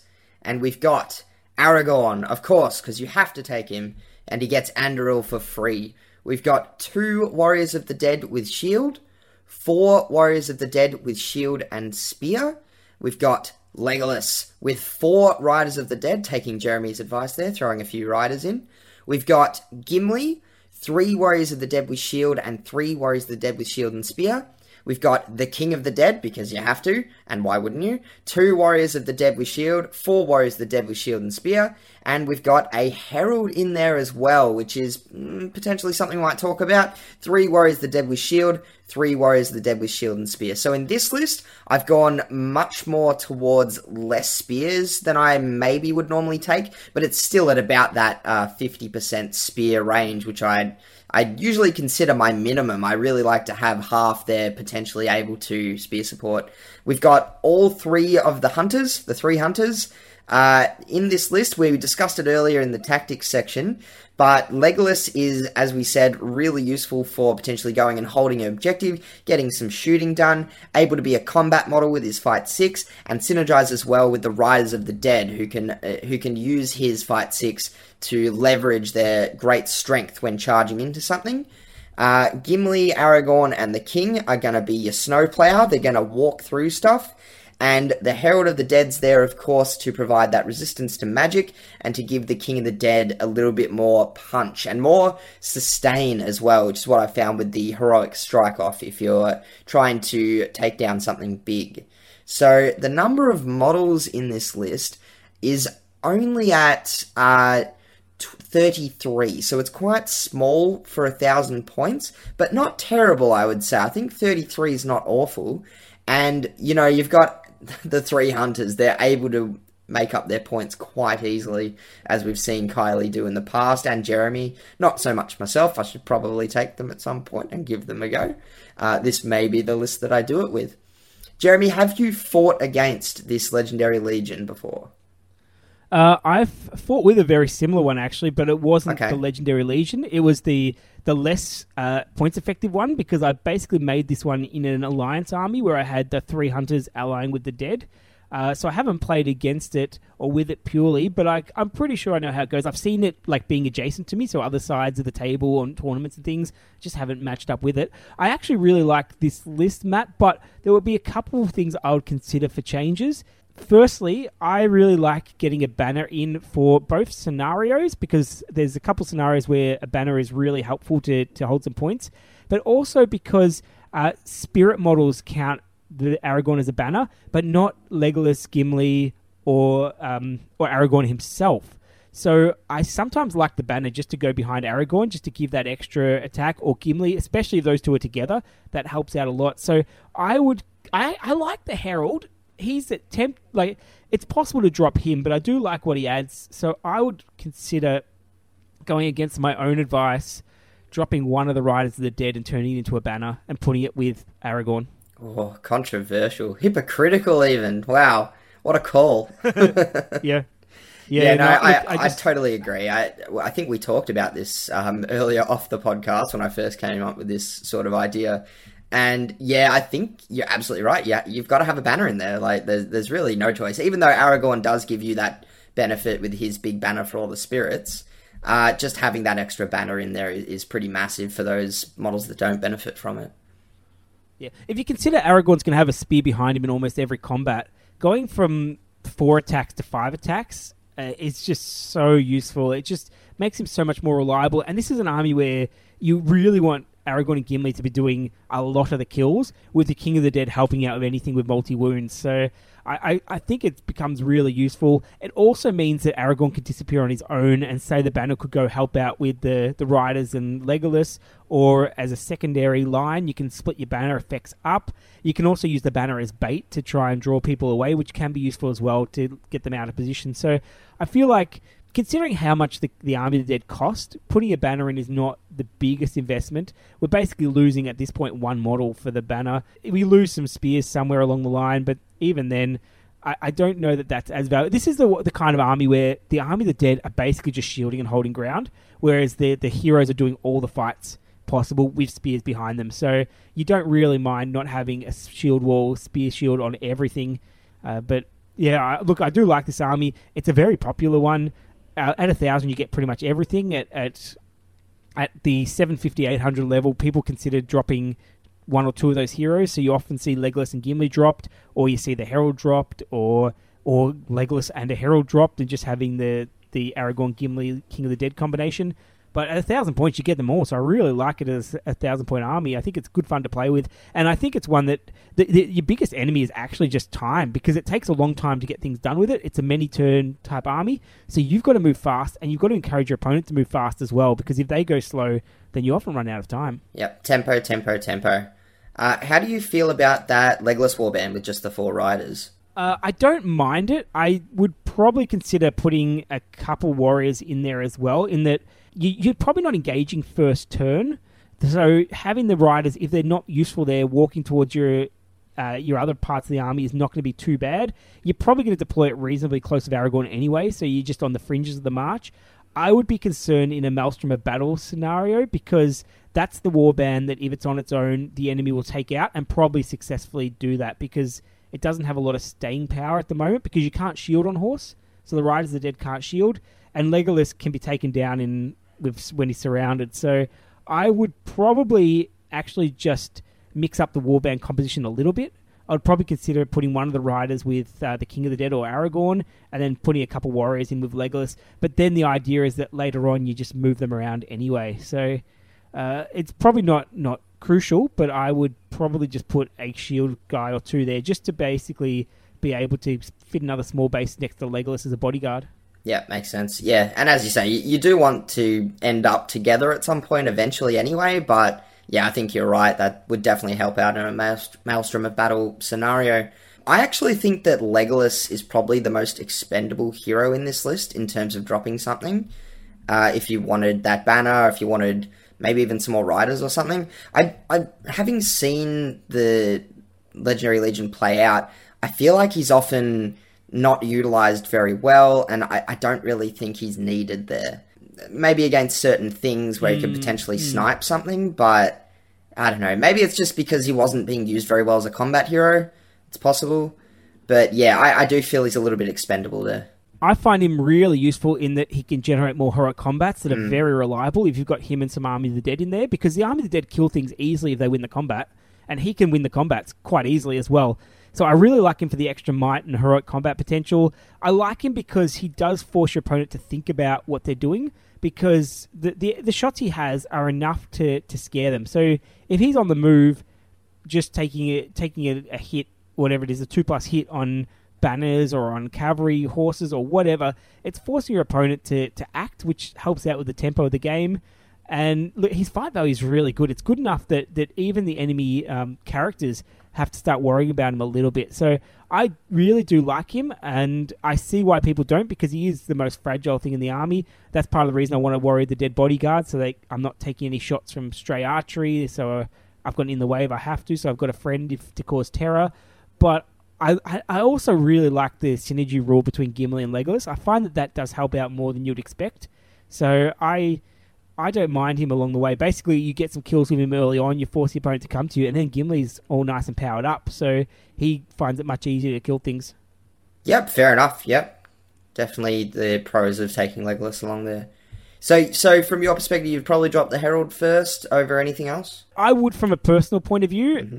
If I was in a very magic-heavy sort of, I hate the word meta, but area, if people tend to take a lot of magic, I might consider dropping Legolas. But honestly, if I'm dropping Legolas, I'm probably considering dropping Gimli as well. I probably at that point, I'll go, right, I'm going to go Aragorn, the King of the Dead, as my main fighters, some heralds to back them up, and just go for the slightly cheaper options, get some more might to the King of the Dead. That said, Gimli is actually really good value, so it might not make a huge difference either way. All right. Well, I think that just about wraps us up, Jeremy, for this episode. I think it does, yes. All right. Well, thanks for having me on for this one. I kind of feel like a guest these days. I haven't been on for quite a while, so it was good to have a chat about some Lord of the Rings stuff. And the Dead of Dunharrow is definitely something I want to be using very soon in the future. It was something I had planned, but haven't quite got around to painting them up yet. It's a kind of army that pretty much anyone can use at any stage in their Lord of the Rings journey, because it's really rewarding for experienced players, some of the wacky combinations and hero-heavy lists, but it's also very good for beginners to teach them how the game works and have a force that can hold their own and win some games just purely by attrition and solid basic tactics of just moving to the right spot at the right time. So I really like them. Plus, there's nothing better in the game in terms of time painted to models that you get completed. Yeah, to quickly get up a big army, there's nothing else that even compares, really, is there, in terms of points value? So no, yeah. not in this flexibility. All right, excellent. Well, thank you once again, Jeremy, and remember, everyone, traps win games. Thank you for listening to the Green Dragon Podcast. Please be advised that the Green Dragon Podcast is not suitable for children, the elderly, pregnant women, those with a history of heart conditions, or anyone expecting to receive worthwhile advice. You can contact us on the Green Dragon Podcasts at gmail.com.